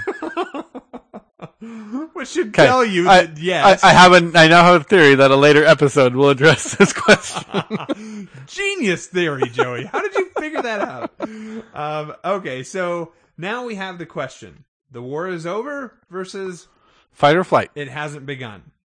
And I think that I'm with Rosalind on this. I think when I was watching it the first time, if I remember correctly, I think I was with her. You can't just run out and just start fighting blindly because they've crippled you. And you would be, just walking into a trap. Okay. When you put it like that, I agree with you. But what I really boiled this down to fight or flight. Okay. Do you run away and, really turn tail and surrender and run away? Or do you fight? But see, there's other ways to fight other than the blitzkrieg, blind, mad rage of madness, anger. Right. Words kind of failed me there in the middle of that sentence. Words. Hard. That's okay. I got where you're going. So I think that a calculated retreat while you do some reconnaissance and some planning and things like that makes perfect sense. But I am not a flight person. Yeah, but it's the mindset here. Are you trying with all of your might to cripple them, or are you trying to get away and find a secure place? And if you run into them, great, fine, we'll fight. But what's the real goal here? And I think Laura Rosalind has it right to say propagate the species. It's time to stop fighting here. We just need to move on. We lost. I'm not ready to give up this fight yet. Okay. And while I agree, now is not necessarily the time to, go out in a head-on attack against a clearly superior force. Okay. All of that makes sense. Let's withdraw the field of battle, recoup and develop a plan of attack. But we are not ready to surrender as humanity yet. Well, Commander Adama finally makes a decision. And he says, we got to start having babies. And Colonel Ty says, is that an order? Is that an order? Well, no, he specifically says they'd better start having babies as he's looking at the two Cylons kissing. I love Ty there with his, is that an order? And it may have to be before too much longer or something like that. Maybe before too long, yeah. Okay, Pete, what's the red line? When he says we're going to jump to the Prol sector or something like that, Ty says, that's way beyond the red line. I'm guessing that must be the safe zone for faster than light jump. I was wondering if it was like the heliosphere, or not the heliosphere, but the outside the solar system, the gravitational pull of their particular star. Because we do find out in this episode that there are 12 planets, and this is a particular solar system. So that's, I think, where the 12 Lords of Kobol comes from, is that they found a solar system with 12 habitable planets. They moved in, and they said, okay, each one's got its own god. This is just, again, I'm purely speculating off of little tiny pieces of information I've got here. Yeah. And I think the red line, an interpretation I came away with, okay, I think the red line is we're outside this solar system and we're now doing, inter-solar system travel. Not just, between planets, but literally between stars. Real, true interstellar travel. Okay.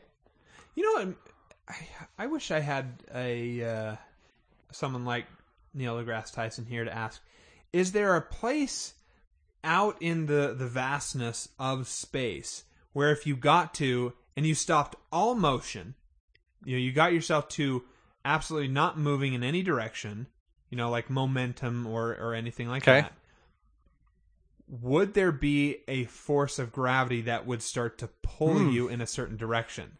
That is you should send that into or is Tyson. there emptiness all throughout there that you would just end up literally sitting there? I know that, there are places you can go where even if you manage to stop all inertia, that you would get pulled back in. The question is there a gap out there somewhere that you're far enough away from all gravitational bodies? Yes. That you're not going to get pulled a dead zone, measurably. So to speak. Yeah. That's a great question, Pete. You're a brilliant man. Sometimes I can be smart. Okay, back to the episode. So they leave the Cylon there because Baltar's like, yeah, it's that guy. He's the Cylon. And he's screaming, I'm a human. What are you doing? And I love Tyrell's response, which was, or was it Ty? I can't remember. One of them. I think it was Tyrell. He's like, yeah, we can't take that chance. Oh, no, you're right. It is Ty. It was Ty. Yeah. Because that's more of a Ty thing to say. Like the way as you started to say it, I saw him in my mind with his gruff kind of. Like, yeah, well, we can't take that chance. Good luck. Yeah. I like all the different ships we get to see. So do I. I love the fact that there's so much ingenuity and we don't become this homogenous. That was kind of like the one of the downers of Star Trek is like, yeah, all of the Starfleet ships kind of tend to look the same. Well, I would assume the battle stars probably looked similar as well. But I'm saying with far fewer episodes, I think we've already seen as much ship variation as we saw in all of Star Trek The Next Generation. Okay. All right. Here's what this is another one of those areas that I just thought they knocked it out of the park with this, which is, okay, they've decided, okay, we're going to fly out. BSG is going to stand here. We're going to take all of the brunt of the fight. You guys will be able to get out far enough to jump away. Yep. So as they're flying through the cloud and making their way out, and you can see all of the ships kind of lined up and flying out, I thought that was a phenomenal visual. Yeah. The people who did all of the CGI stuff for that, I wasn't a huge fan of CGI, obviously, in Babylon 5. It just wasn't working for me. But the CGI here, I don't think that they could have done as good a job with models as they did with the CGI here. It was amazing. And I love the fact that we see the ships, turning in three-dimensional space. It is so amazing to be able to see this. It was breathtaking. I would totally agree. And then followed up by the huge space battle that's about to come up. I really want to know what software they use to render all of this stuff. I would love to know more details. This is the hard part about not spoiling myself for the entertainment of our listeners is I can't go Google for this because I'm afraid of what might come up. I might get here's the list of the 12 models. It was a video game StarCraft. That's what they used, Joey. There, I've answered it for you. Okay, so that battle scene is intense, crazy, awesome, going all over the place. Why they were what's her name, Starbuck and Apollo were out there as long as they were, I thought was a little Okay. over the top So- as far as an episode goes. I don't agree at all. We saw that Apollo's ship was damaged. In fact, he's flying around for part of this battle with only 2 of his 3 engines working. And his ship is kind of flying kind of sideways Yeah, as a it's result. wobbly. It's great. It's like, you're like, okay, we know Starbuck is a great pilot, but now we get to see, Adama's not too shabby himself. Starbuck, after just having had the reveal she did to Lee about Zach's death, I totally buy that Starbuck says, nope, I'm not leaving Apollo. It's still, fine, don't leave Apollo, but why were you out there for so long when everybody else is coming in? So and you're still Apollo fighting? can't get back. She's staying there with him Okay, yeah, okay. until Adama makes the call. And it's at this point that, Pete, I have to say, you were wrong. Clearly this saying between Commander Adama and Starbuck has more meaning than it's just something people say to each other. It pulls her out of this fatalistic attitude. She's ready to die with Apollo. She's like, you know what? It's just going to be me and Apollo. We're going to die here, and I'm going to pay the price for my sins right now. Okay. And he calls her up and says, Starbuck, what do you hear? Nothing but the rain. As the pieces of the asteroid or whatever are raining down on her cabin, she looks up, almost like a woman out in the rain, and says, nothing but the rain. There's just this blissful smile on her face. And he says, then grab your gun and bring in the cat. And that's what pulls her out of this downward spiral. I'm just saying, you can continue to think that if you want, but there is no call and response to this. There's no special meaning to this. You're wrong. It's just a thing that these. No, I'm telling you right now. I don't believe you. There's nothing to this.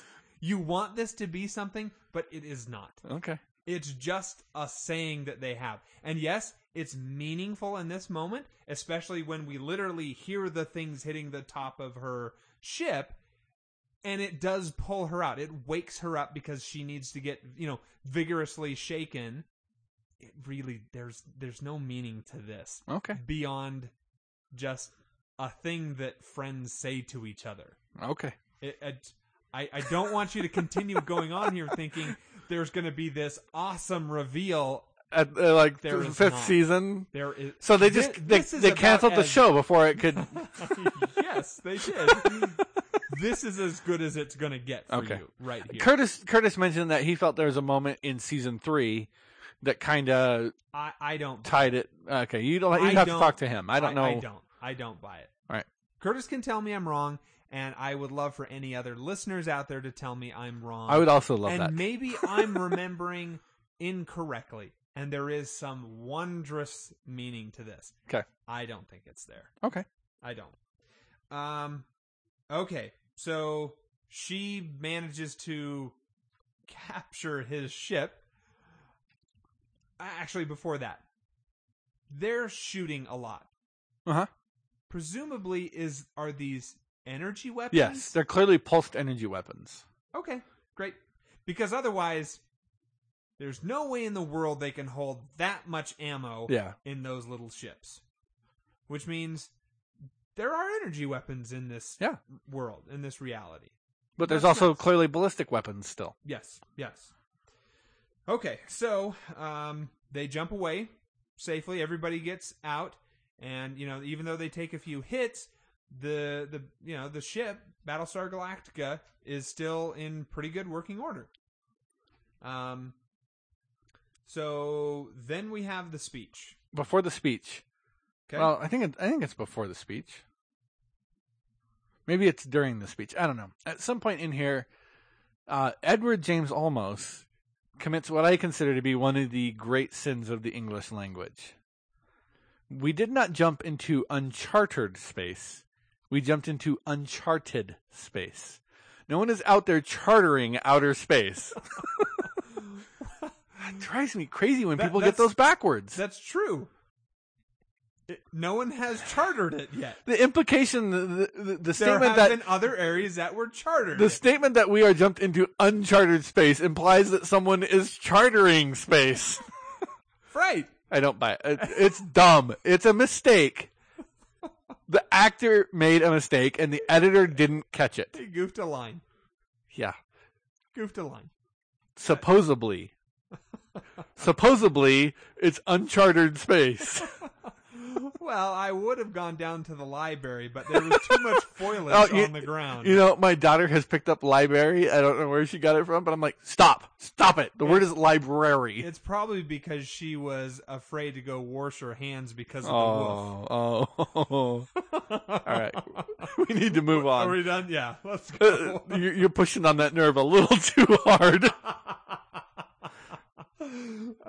Well, then, no, how can I? This is the first time I brought it up this podcast. Okay, so he has the speech. So say we all. Yes. I like the speech. It is moving, and it is exactly what his people need. I found it a little melodramatic. Okay. For me, a little over the top, but still well delivered. I certainly wouldn't put it in my 5 list if we'd changed it to this week. I would not have included it here. I wouldn't either. But I think a little bit of melodrama is actually what those people need to hear right now. Now, he says something. Yes, he lied, and I knew he lied right away. Yes. It was clear that he was lying. Yeah.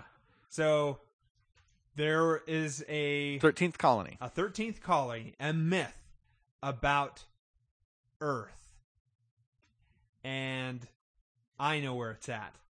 The We're top it. brass of the military have always known where it is. It's the secret we've kept. Right. My BS detector went, nee, nee, nee, nee, nee, nee. Yeah. But everybody that's else Battlestar detector. wanted to believe in this, except for Laura Roslin. And so, I don't think she's the only one who didn't believe him. Maybe. But she's the only one who we see, talk to anybody about it. I think Ty clearly implies that he knows. Yeah. Thomas full of it. Maybe that's true. So Starbuck and Ty, oh my gosh. It's like what is wrong with that woman? I like this. Oh, I'm glad that, not everything is wrapping up super nice and everybody's going to be buddy-buddy. Yes. Okay. I like that there's but does she have to be that way? No, I don't. I want to punch her. Yeah. I do. Yeah, she needs to accept the apology. They don't have to be friends necessarily, but the guy went out of his way to make an apology he didn't have to make. Right. As the superior officer, he doesn't have to do that. Just accept the apology and let's move on. And we know that there will still be tensions down the road. You don't have to be the jerk here for this scene to work, I don't think. Congratulations. Welcome to Starbuck. All right. I love the conversation between Rosalind and Adama. Mm-hmm. My favorite part about it is when she tells him, I'm glad you came back around. His response is, you were right. I was wrong. Let's just leave it at that. Good way to diffuse that. Who's been married once before. I wrote down the quote, it's not enough to live. You have to live for something. I would agree. I do as well. But honestly, there are times and it's sort of like, you know what? I don't want to live for anything right now. I just want to exist. I want everything else to go away from me. Everybody leave me alone. I don't have any, demands upon my time. No one's expecting anything of me. And I can just exist. That's interesting because I have to honestly say that. I know the times that you're talking about, but I have a very different reaction to them. I wish I could stop existing. That's where I go in that moment. I think that's very, very similar. Yeah. In its feeling. Well, and I agree. What I'm saying is, I just think it's interesting how our different perspectives deal with kind of that same emotional state in almost kind of like the opposite point of view. You want everyone else to go away. I want me to go away. Sure. Okay. Yeah, it's just an interesting. I can go with that too. Yeah, I like that. So, the episode ends. No. No. All right. Well, I guess. Why would smoking a cigar in a spaceship be allowed? I don't know. Because it's cool, I guess. Yeah, I guess it is. Because smoking is cool, kids. You heard it on Trek West 5. well, Shameful. Shameful behavior. If you fight a major battle, I'll let you smoke wherever you want. I'll live with that. Okay, so we do have this idea put forth about, I think it was number 6 who said, was it number 6 who talked about the sleeper Cylon agents? Oh, I don't know who. Yeah. Oh, yes, it was. Because here's my theory.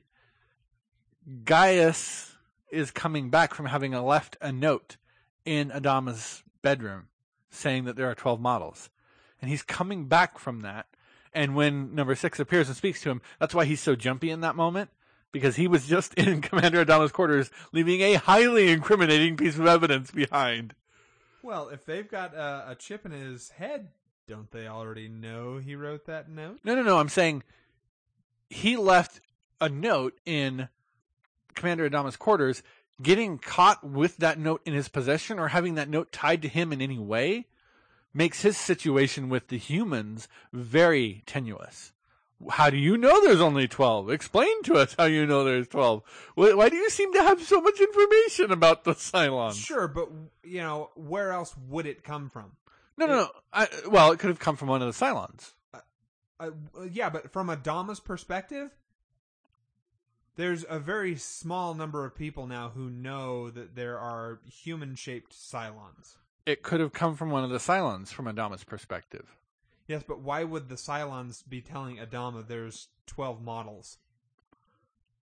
That just makes no sense. I just don't buy that. It doesn't make any sense. I think he knows that it's from Gaius.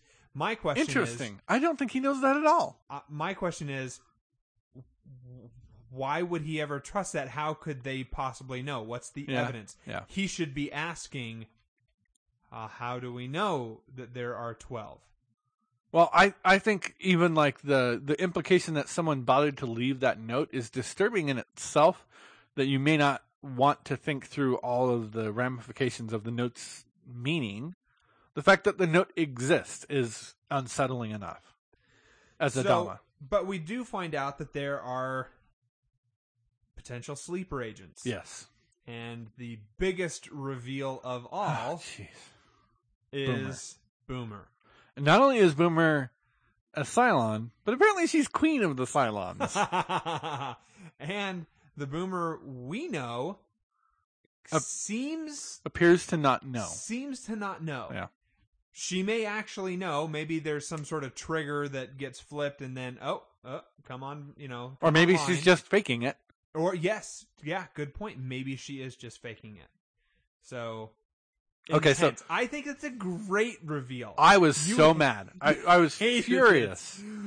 So you sent me an IM in all caps, Whiskey Tango Foxtrot, Boomer, and then probably like 10 or 15 minutes later, Curtis was up from his desk and he's like, "Hey, did Joey, have you been chatting with Joey at all?" And I was like, "Yeah, he was chatting with me." Somebody's like, "Yeah, he just sent me basically the same thing." Well, because Curtis had just said to me over IM earlier saying, "Pizza Jerk, the call and response thing does actually mean something. You'll find out in season 3.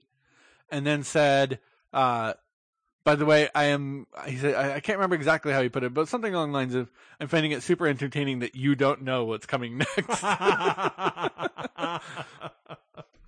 Awesome. I don't have any more notes. Should we do So here's before you do that, here's my list just to go over it one last time.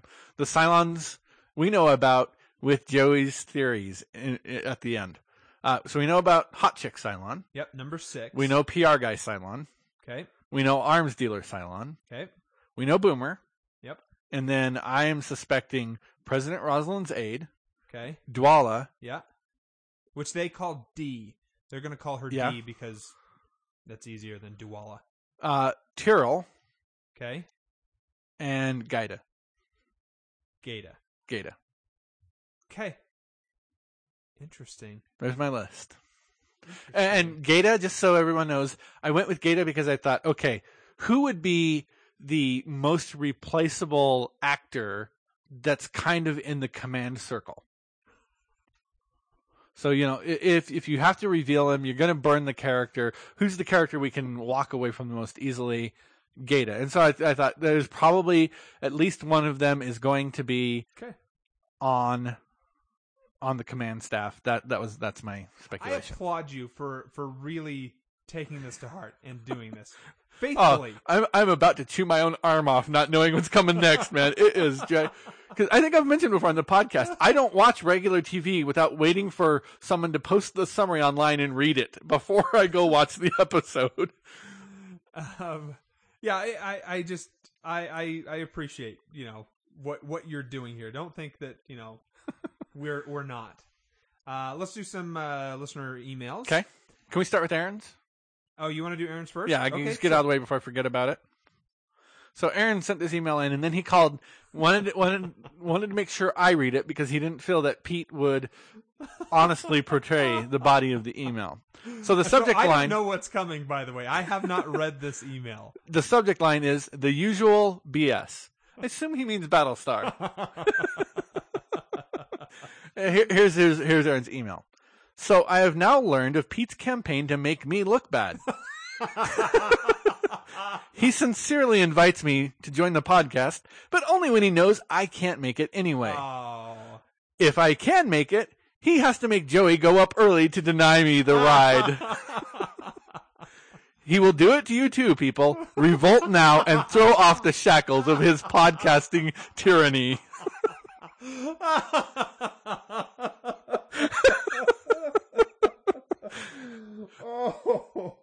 I'll skip straight to the end. I love the "so say we all" speech that Adomina gives to the crowd. You have to admit, the man rolls natural 20s on his bluff and persuasion checks.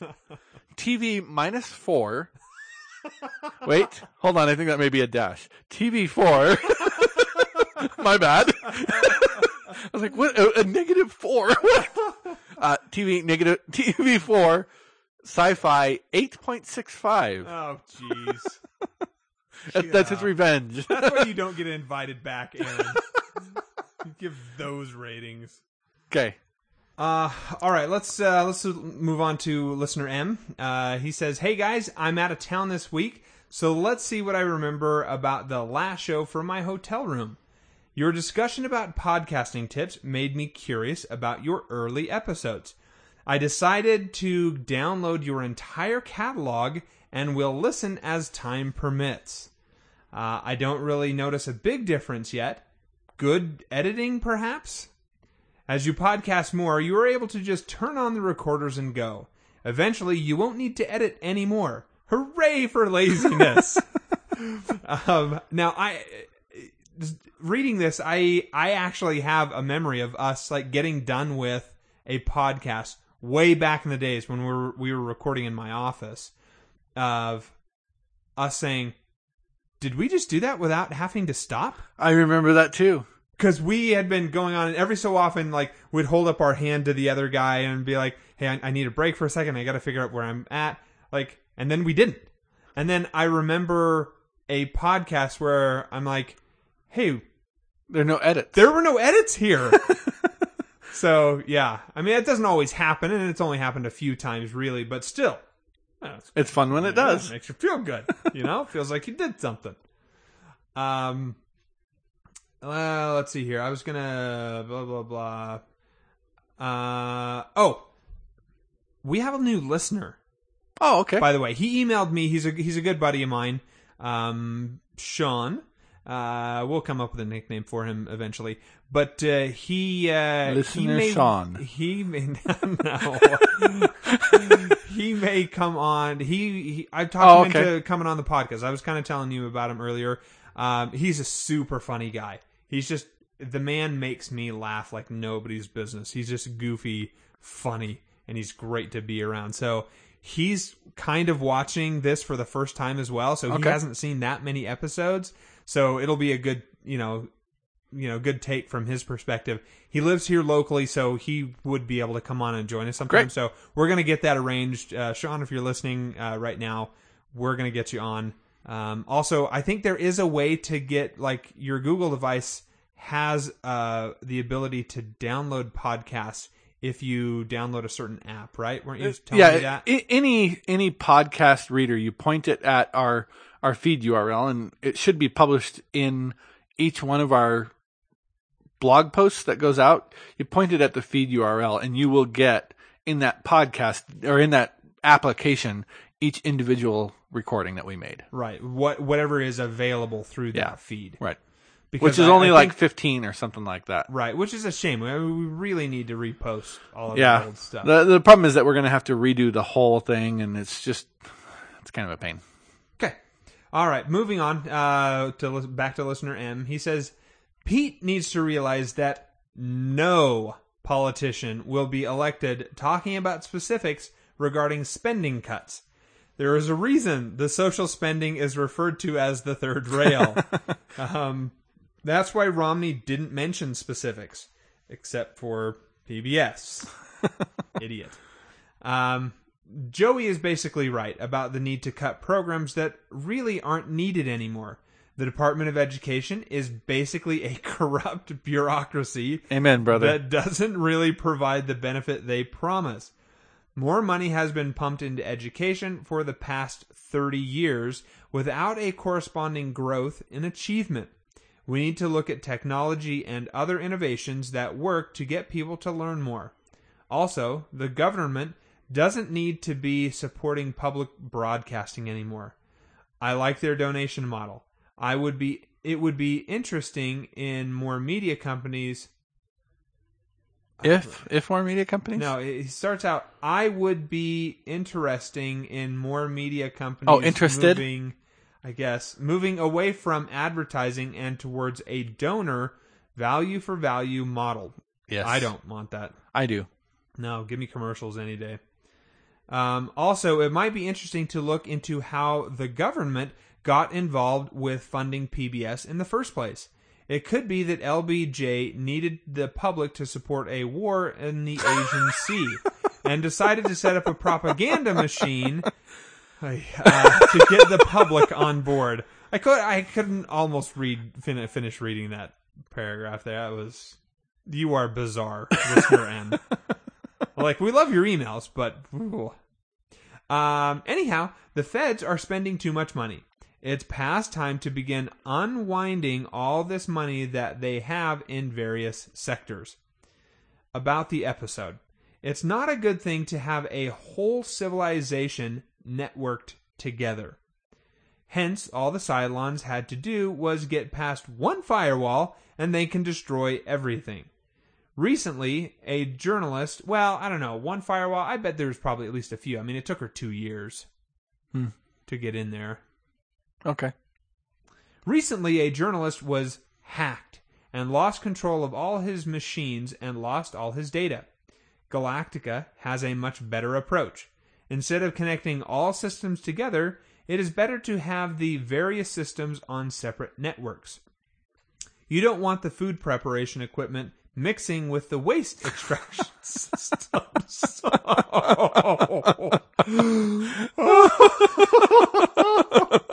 I did not see that sentence coming.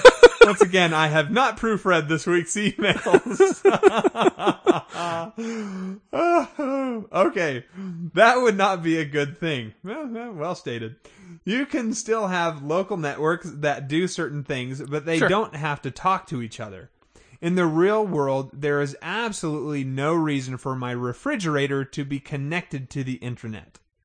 But wouldn't it be great if it was? I can think of, there's no necessity there, but I've always thought the principle that they have out there of your refrigerator being on the internet being useful, because as you, the idea is, as you are removing items from the refrigerator, it's connecting to your local grocery store and restocking. Yeah. Or it's maybe creating a grocery list for you. Right. That'd be interesting. Good application there. I agreed with President Roslin's analysis. After a devastating attack, the wise thing to do is step back and regroup, and you can come up with a plan of attack. Adama was foolish to try and launch an offensive right away. Get your resources together and find out what you have left. Anyways, I hope Joey's wife can get past the few disturbing images. The baby scene is pretty terrible now that you mention it. Yeah, and the blowing up little girl was not particularly The great either. exploding little girl. Enjoy the show. There are lots more emotional scenes later in the series that the women seem to like. I like, actually, there are going to be some scenes coming up in season 1 that your wife is absolutely not going to like. Okay. Good Just to know. Throwing that out there All right. now. I like Brainy's Questions for Joey segment. Until next week, dudes, listener M. Thanks, Mark. That was awesome. Good email. I'm glad that the theory that people like to see me humiliated publicly is paying off for us so well. Maybe they'll get us more regular listeners. You know, I certainly get a kick out of it, that's for sure. Okay, let's go into Brainy Smurf then. Unless you don't have any other secret emails. Brainy. Okay. Part 2. Like most pilots, they should have made it shorter. But when Ron Moore was drafting this miniseries, they were not sure that there was going to be a series. And this miniseries is better than most sci-fi pilots anyway. Would you agree? Yeah. Definitely better than Encounter at Farpoint. Yeah. And definitely better than what Babylon 5's, first pilot was supposed to be like as well. Okay. Blah, blah, blah. Miniseries pilot. Okay. I mean, do you remember Encounter... Oh, jeez. Damn it, I'm done making comments in emails. Just gonna read them. Do you remember Encounter at Farpoint? Yes. And Babby 5 with the little wooden puppet man? Genre pilots are all pretty bad except for maybe Lost. Anyways, I really retained this episode as the establishing of character duo relationships. We see the old man go toe-to-toe with the president for the first time. I wonder if that will continue. I like how the flirting of Billy and Dee serves to finally convince the old man that the fleet needs to start having babies. Adama has complete confidence in Saul. Can Cylons have babies? Interesting. I hate you so bad. Adama has complete confidence in Saul. Another poignant moment is when Gaius surreptitiously recounts to Gaeta how the Cylons hacked his navigation program. Characters. Gaius. The best and worst parts of humanity. All wrapped up in this dude. Yeah. I hope that Head 6 is going to help him not be such a jerk. Maybe Gaeta will help him too. Lieutenant Gaeta. He is super essential to the Galactica. Plotting the longest jump ever. Through his interaction with Gaius, we see that genuine sympathy is part of the foundation to this awesomely rich character, who gets very little screen time. Duala. Another big player in the CIC. Also the hottest chick of the series. Bam! The Also Astral... a Cylon. What? Also a Cylon. Also Cylon. The Astral Queen. Okay. Oh, wait! All the hot chicks are Cylons, aren't they? It makes sense now. Well, I don't know. They leave us with Starbuck and President Rosalind. Laura Roslin isn't a Cylon. You need to get out more, my friend. We really need to get you a girlfriend. Honestly, though, you remember Dances with Wolves? Yeah? She plays... Stands with a fist? Yes. I thought she was super attractive in that. I didn't ever think she was super attractive, but I thought she did a good job. Okay, I guess with all of the other women in that, She was the most movie, attractive one? Yes. You racist. Well, they didn't show many of the Indian women that much. It was mainly her. She was the predominant one. All right, moving on. The Astral Queen. Okay, it's more of a ship than a character. Oh, okay. All but right. I am intrigued by the idea of a prison ship. Well, it's not a prison ship. It was a freighter, right? No, that's the prison ship. No. They said it's a freighter and it has prisoners in one of its cargo holds. I don't know. All right. Apollo. Lee is quickly discovering a new sense of self-awareness as he acts as a bridge between the president and the colonel. Interestingly, he does not seem to agree or fit in with either side of the conflict. The only time he ever lets his guard down is around Starbuck, but it does appear that he and his pa are on the mend. Yeah. I like that Adama is kind of the ultimate pragmatist. He didn't take sides in the argument. He just said, look, there's a compromise available here. Let's drive towards that. Yeah. Hilo. Poor feller is stuck on radiated Caprica. Ron Moore says that he was going to just scrap this character, but the fans totally dug Hilo.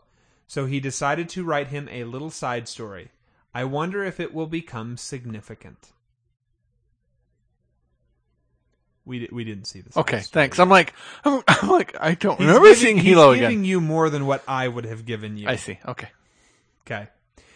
Cylon roll call.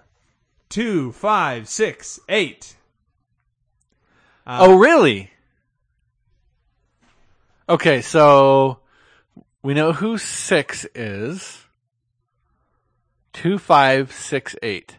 So He's 2. gonna tell us. Would you like sorry. me to just read them? No, I want to work it out on my own. Well, this podcast is going to take a downturn for a while, everyone. Boomer is 2, and that's why they all defer to her. No. Oh, fine. All right, read it. Leoben Conroy. Connoy. I don't know. Leoben, number 2. The most spiritual of the Cylons.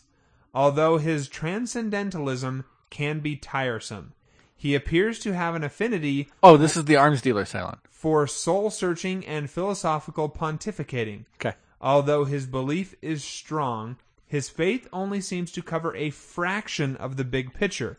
He also seems to share a wardrobe with Wash. Yeah, I noticed that. It's a good point.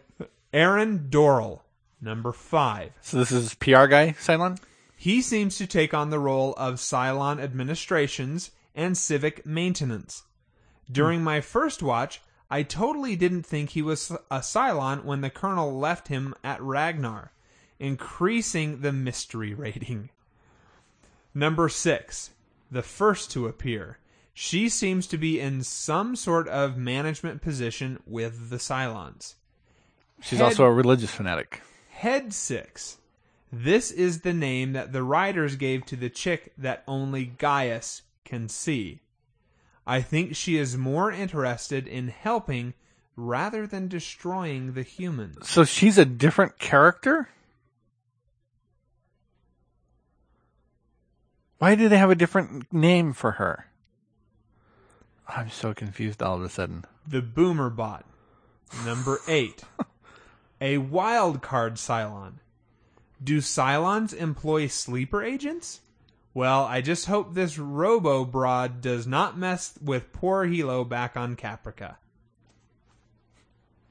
Overall, this episode bored me. Oh, wow. With the exception of the battle drums and the creepy monotone bell riff. I super hated the dumb music.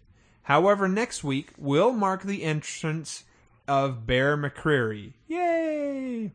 Yeah, and we're going to get to hear what I consider iconic intro music. Okay. For it. I love it. It's like, it's almost Pavlovian to me.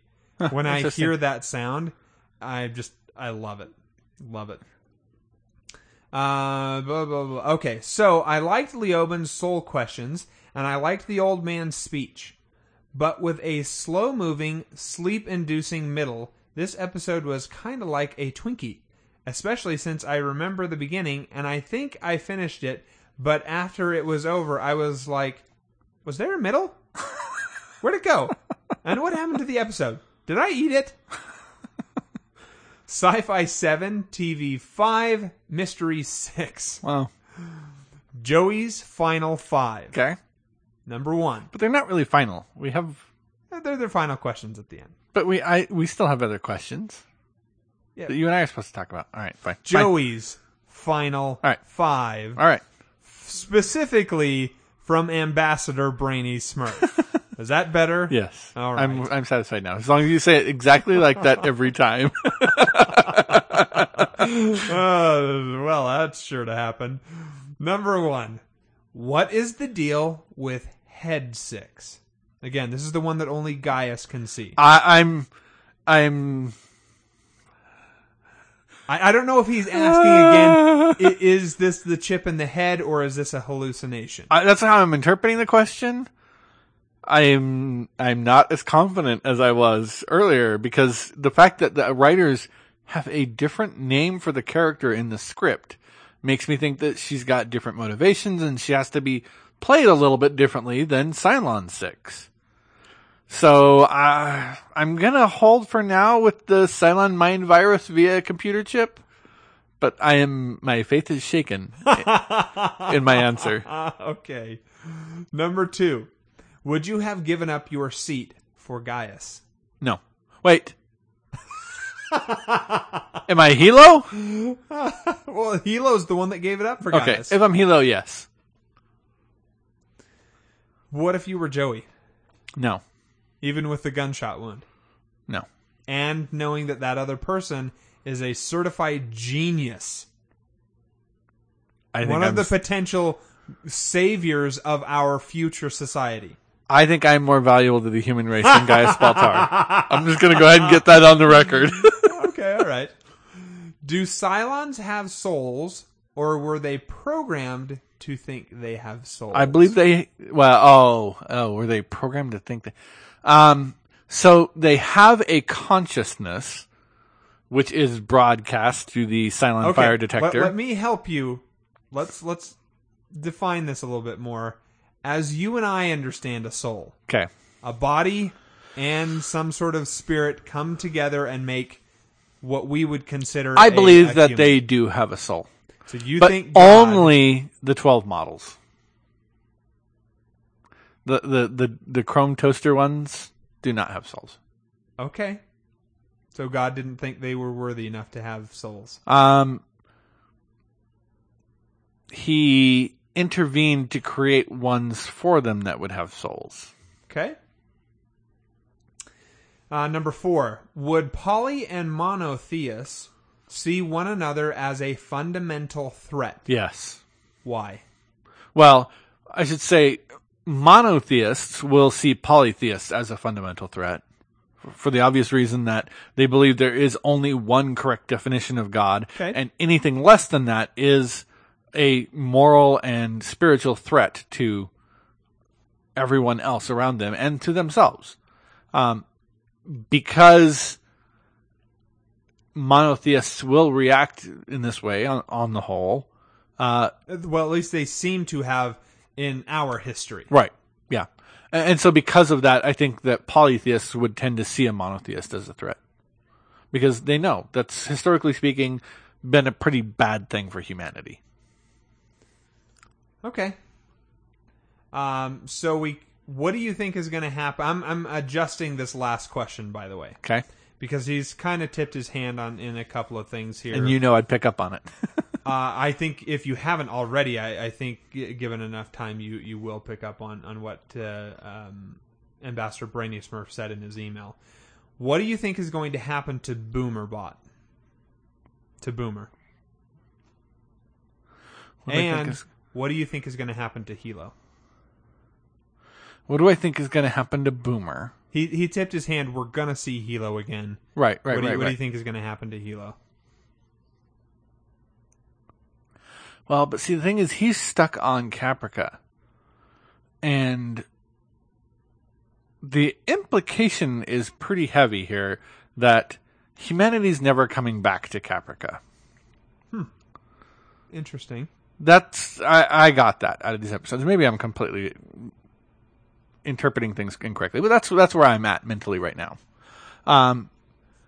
So I'm going to say that Hilo. Okay, here's what I'm going with. You're enjoying this. A little bit. Number 6 met someone in the first part of the miniseries on the planet of Caprica. Asked them, I thought you'd never get here, or something along those lines. Okay. I'm going to say that was a Boomer model. Interesting.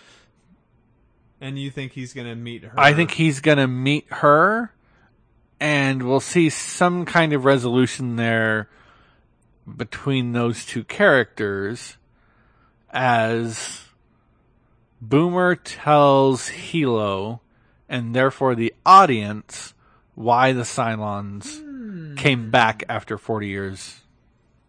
Okay. What do you think is... I pulled all of that out of thin air, by the way. Okay. What do you think is going to happen to Boomerbot? I think she's going to get discovered. I think they're all going to get discovered. My only question is right now, I got counting characters. I'm like, okay, clearly not all 12 models have been shown to us yet. Or else pretty much every major character is a Cylon, which would really piss me off.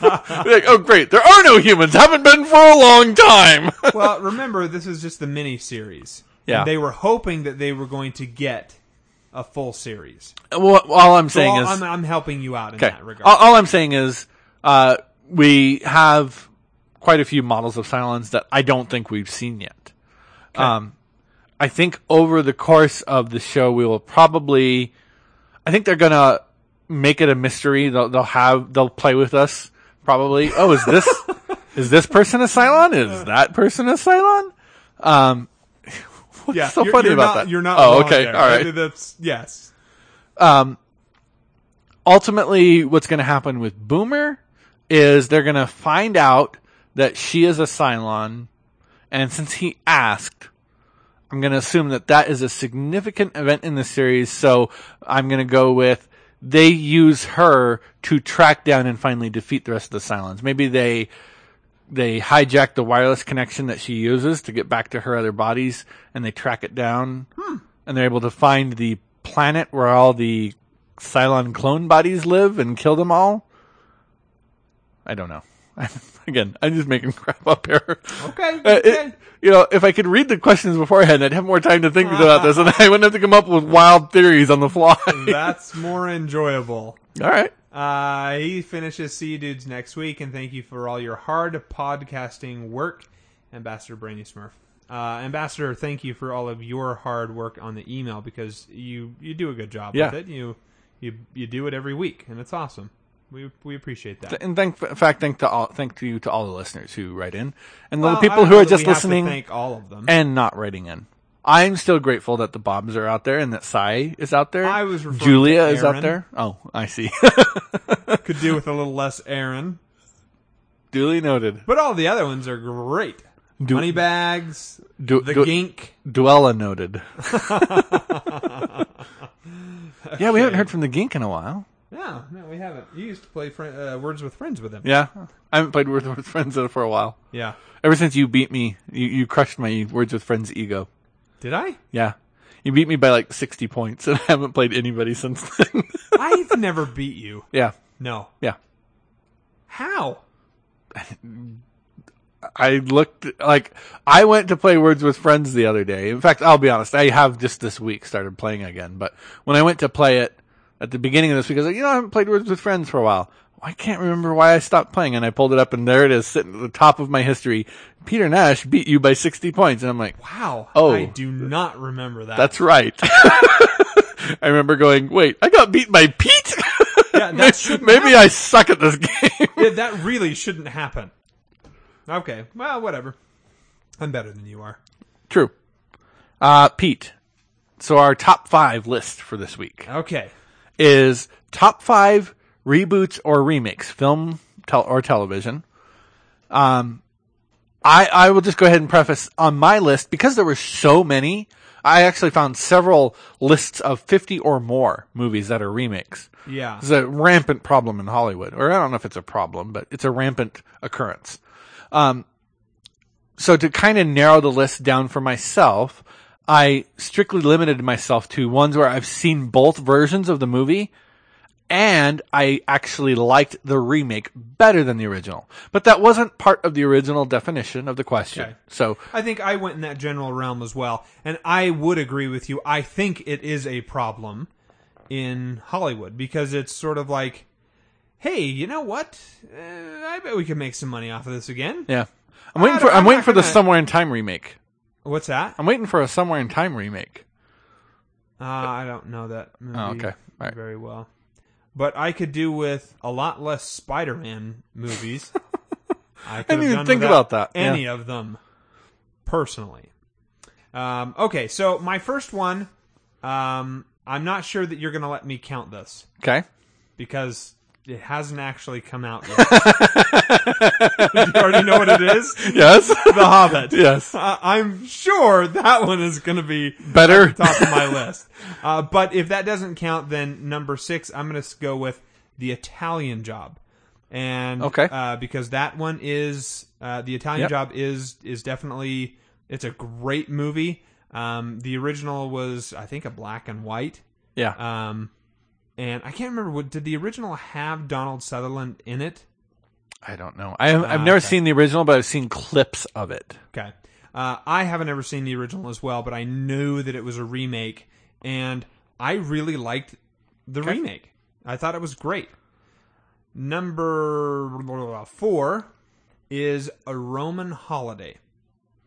So you know that film, right? I know the Audrey Hepburn version of it. Yes. So they did a made-for-TV movie. Oh, I didn't know that. But the production on it was actually pretty good. This was back in the, I want to say, either late 80s or early 90s that they had. Do you remember who played the character? I don't, okay. but it's we'd be able to find it in IMDb, yeah, I'm sure. I'll have to go look that up, because that's actually one of my favorite Audrey Hepburn like movies. the movie version better. Okay. But it's a classic kind of a film, so it just seems really good. But the TV movie version, it wasn't terrible. It really wasn't. When you compare the two of them, I think the movie version is better. Okay. Number 3 is along the same lines, Sabrina. But I'm going to say that the remake was better. And my wife would join you, yeah. Yeah, we rehashed that already, so no need to go over it again. Or we hashed that out, no need to rehash it. Number 2, Batman Begins. I probably shouldn't be as surprised as I'm feeling, because now that I'm thinking about it, I knew this about you. But I'm still horrified. Well, and disappointed in you. I don't hate the original Batman movie that came out. I thought Michael Keaton was awesome as Batman. And it had that very dark feel to it. I really enjoyed it. The Joker character that Nicholson played, that's iconic. Yeah. It really is. There's nothing bad about it. Okay. I just like Batman Begins so much more. It was a great reboot. It's newer. It's more up to date. It's grittier in some other areas. It's less comic book-y. It feels more realistic. Okay. To me. That's why I choose I actually consider the Batman Begins probably the second worst Batman movie ever made. Yeah. So. Well, yeah. That's not surprising. And number 1 is Ocean's 11. Really? Oh, without a doubt. Ocean's 11 is a fun movie. It's great, well written, well acted all around through the whole thing. You can't at any point say, that guy phoned it in. I assume you're referring to all of those comments are directed at the modern version. The modern one, because the original is a huge pile of stinky poo. Oh, I like the original. No, it's terrible. It's one of my favorite dull, Rat Pack movies. It's slow. It is not worth watching, in my opinion. Okay. I think the Rat Pack made a movie that they could make money at because they're the Rat Pack. I don't think that they did a good job. No, you're right. I agree with you on this one, actually. Sorry, I was thinking of Robin and the Seven Hoods when I was defending it. Robin and the Seven Hoods is actually a decent movie. Decent Rat Pack movie. That movie. Yeah, you're right. Ocean's 11, the Rat Pack version, was not that great. Yeah. It really, really wasn't. So those are my top 5 remakes. I'd love to hear other ones that other people have, because I'm sure we're probably missing out on some. I didn't mention others like the Superman one because I haven't seen the new Superman. Okay. Plus, there's another one coming out, Man of Steel, so maybe that's going to Yeah, be the new more Superman, awesome. the one in between Christopher Reeve and the Zack Snyder movie was terrible. Do not watch it. It's horrid. Okay. You can ask around. I don't think you'll find a single person who likes it. Okay. All right. What about you, Joey? Okay, so I obviously have to give most honorable mention to The Hobbit. They could do everything wrong and it would still rock over any previous version of The Hobbit. Like, they could make it so that Frodo becomes an invincible godlike being and kills Aragorn, and it will still be a better movie. That would be hilarious. No continuity between the two.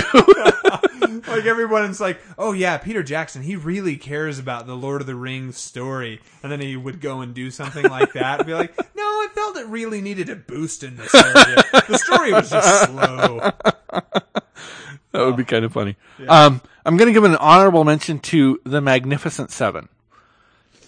Okay. I only make it an honorable mention because I don't think it's better than The Seven Samurai.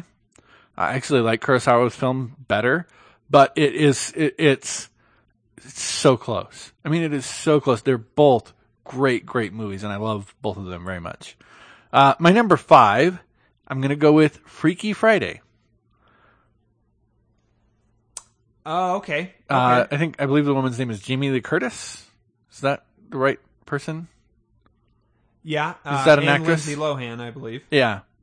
I loved the Jamie Lee Curtis version, the newer version. I thought it was one of my favorite movies growing up as a kid. So it was Freaky Friday and The Computer Wore Tennis Shoes and The Sword and the Stone were probably my 3 favorite movies from 6 to 12 years old, somewhere in there. Loved the original, and the remake came out, and I was really worried about it. Went and watched it and loved it. Thought it was a great time. Really enjoyed that movie.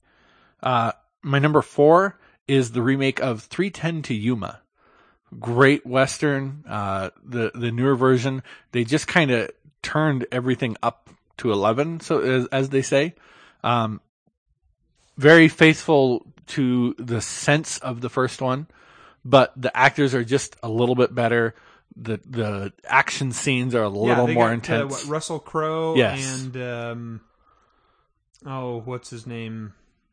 Batman. What is his name? It's not Christopher Nolan because that's the director. I can't ever remember his name.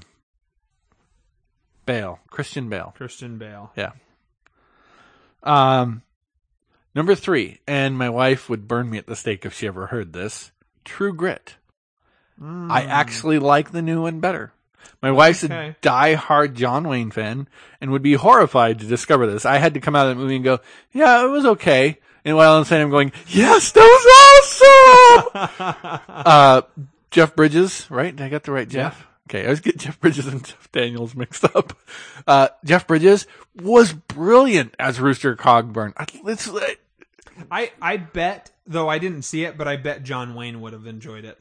I bet he would have liked the portrayal. Yeah, I think so.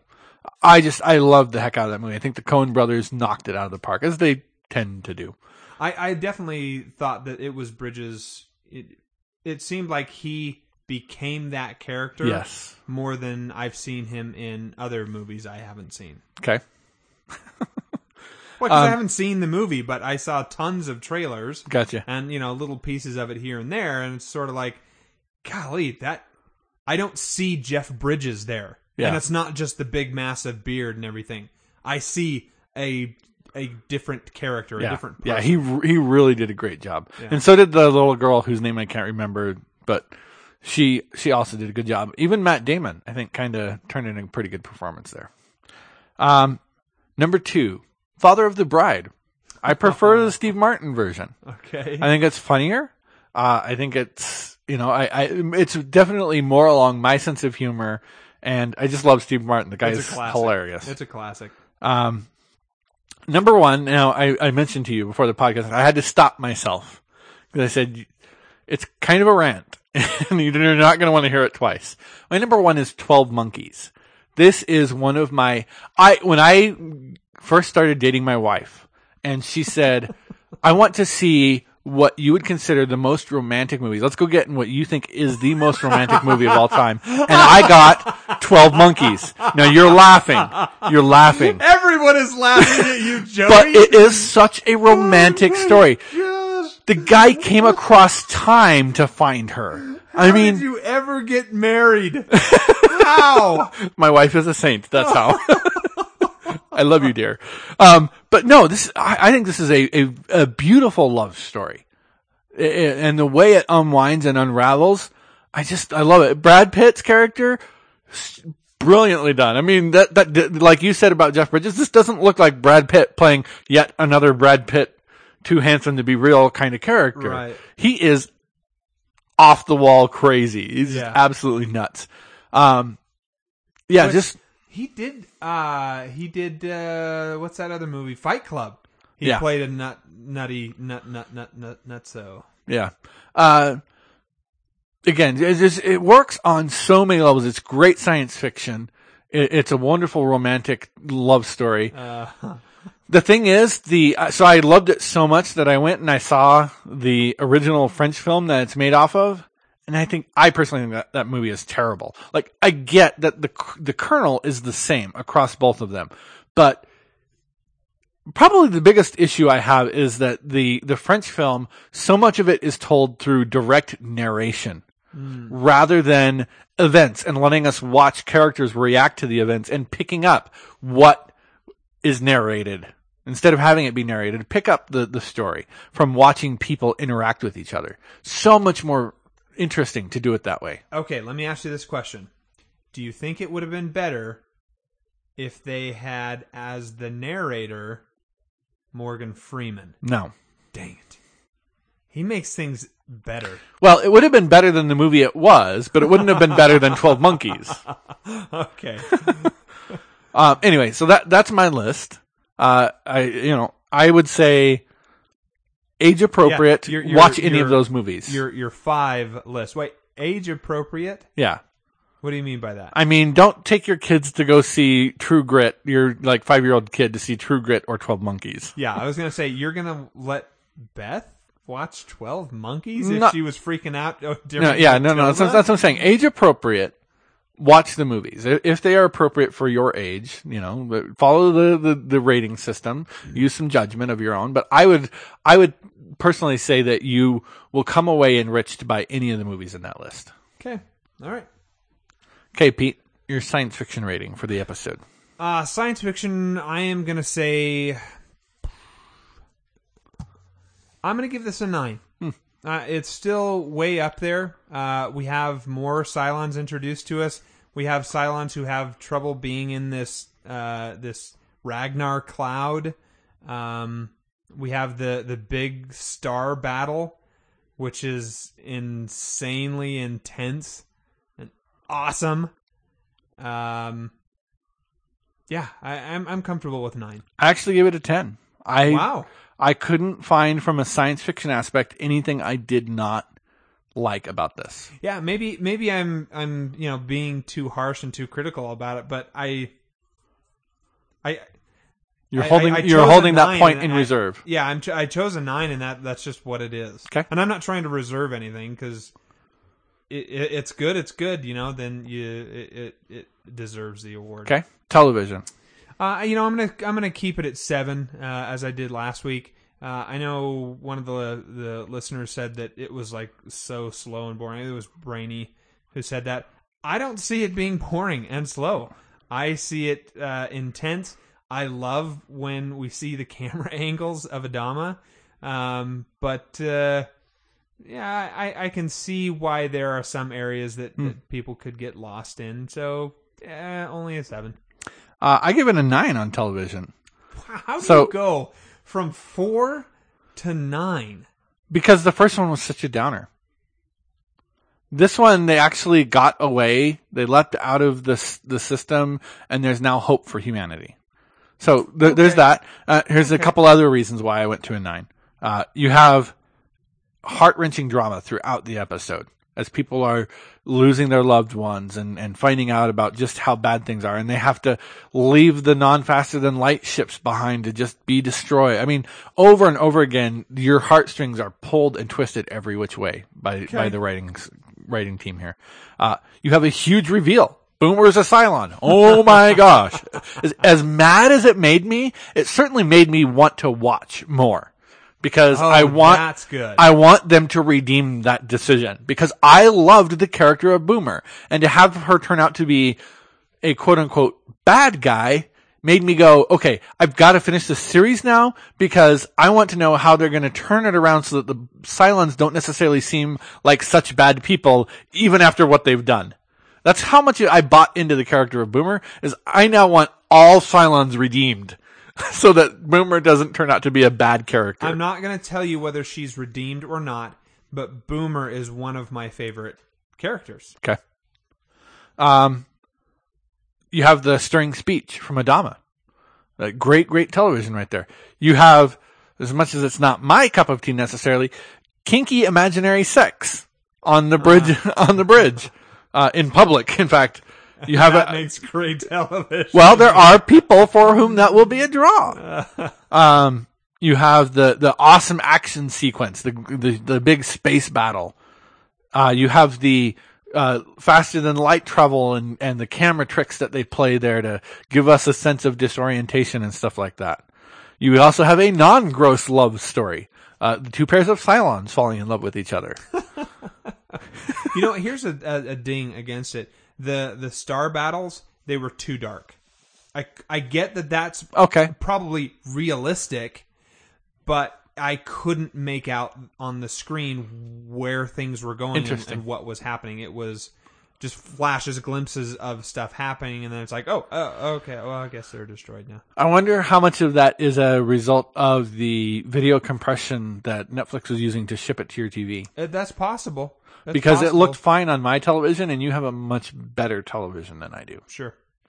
But I was watching it off a DVD, and so I suspect that maybe there's some quality compression issues. Yeah, you're absolutely right to point that out. Anyway, this thing, it works on so many levels. Even though I end up super irritated with the writers for doing this, it really is very, very strong television.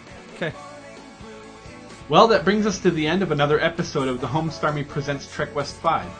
We hope that you've learned something, had some laughs, and we always invite your comments to our email at trekwest5@thehomestarmy.com. Or you can tweet us at #TrekWest5, or call and leave us a voicemail at 801-788-4913.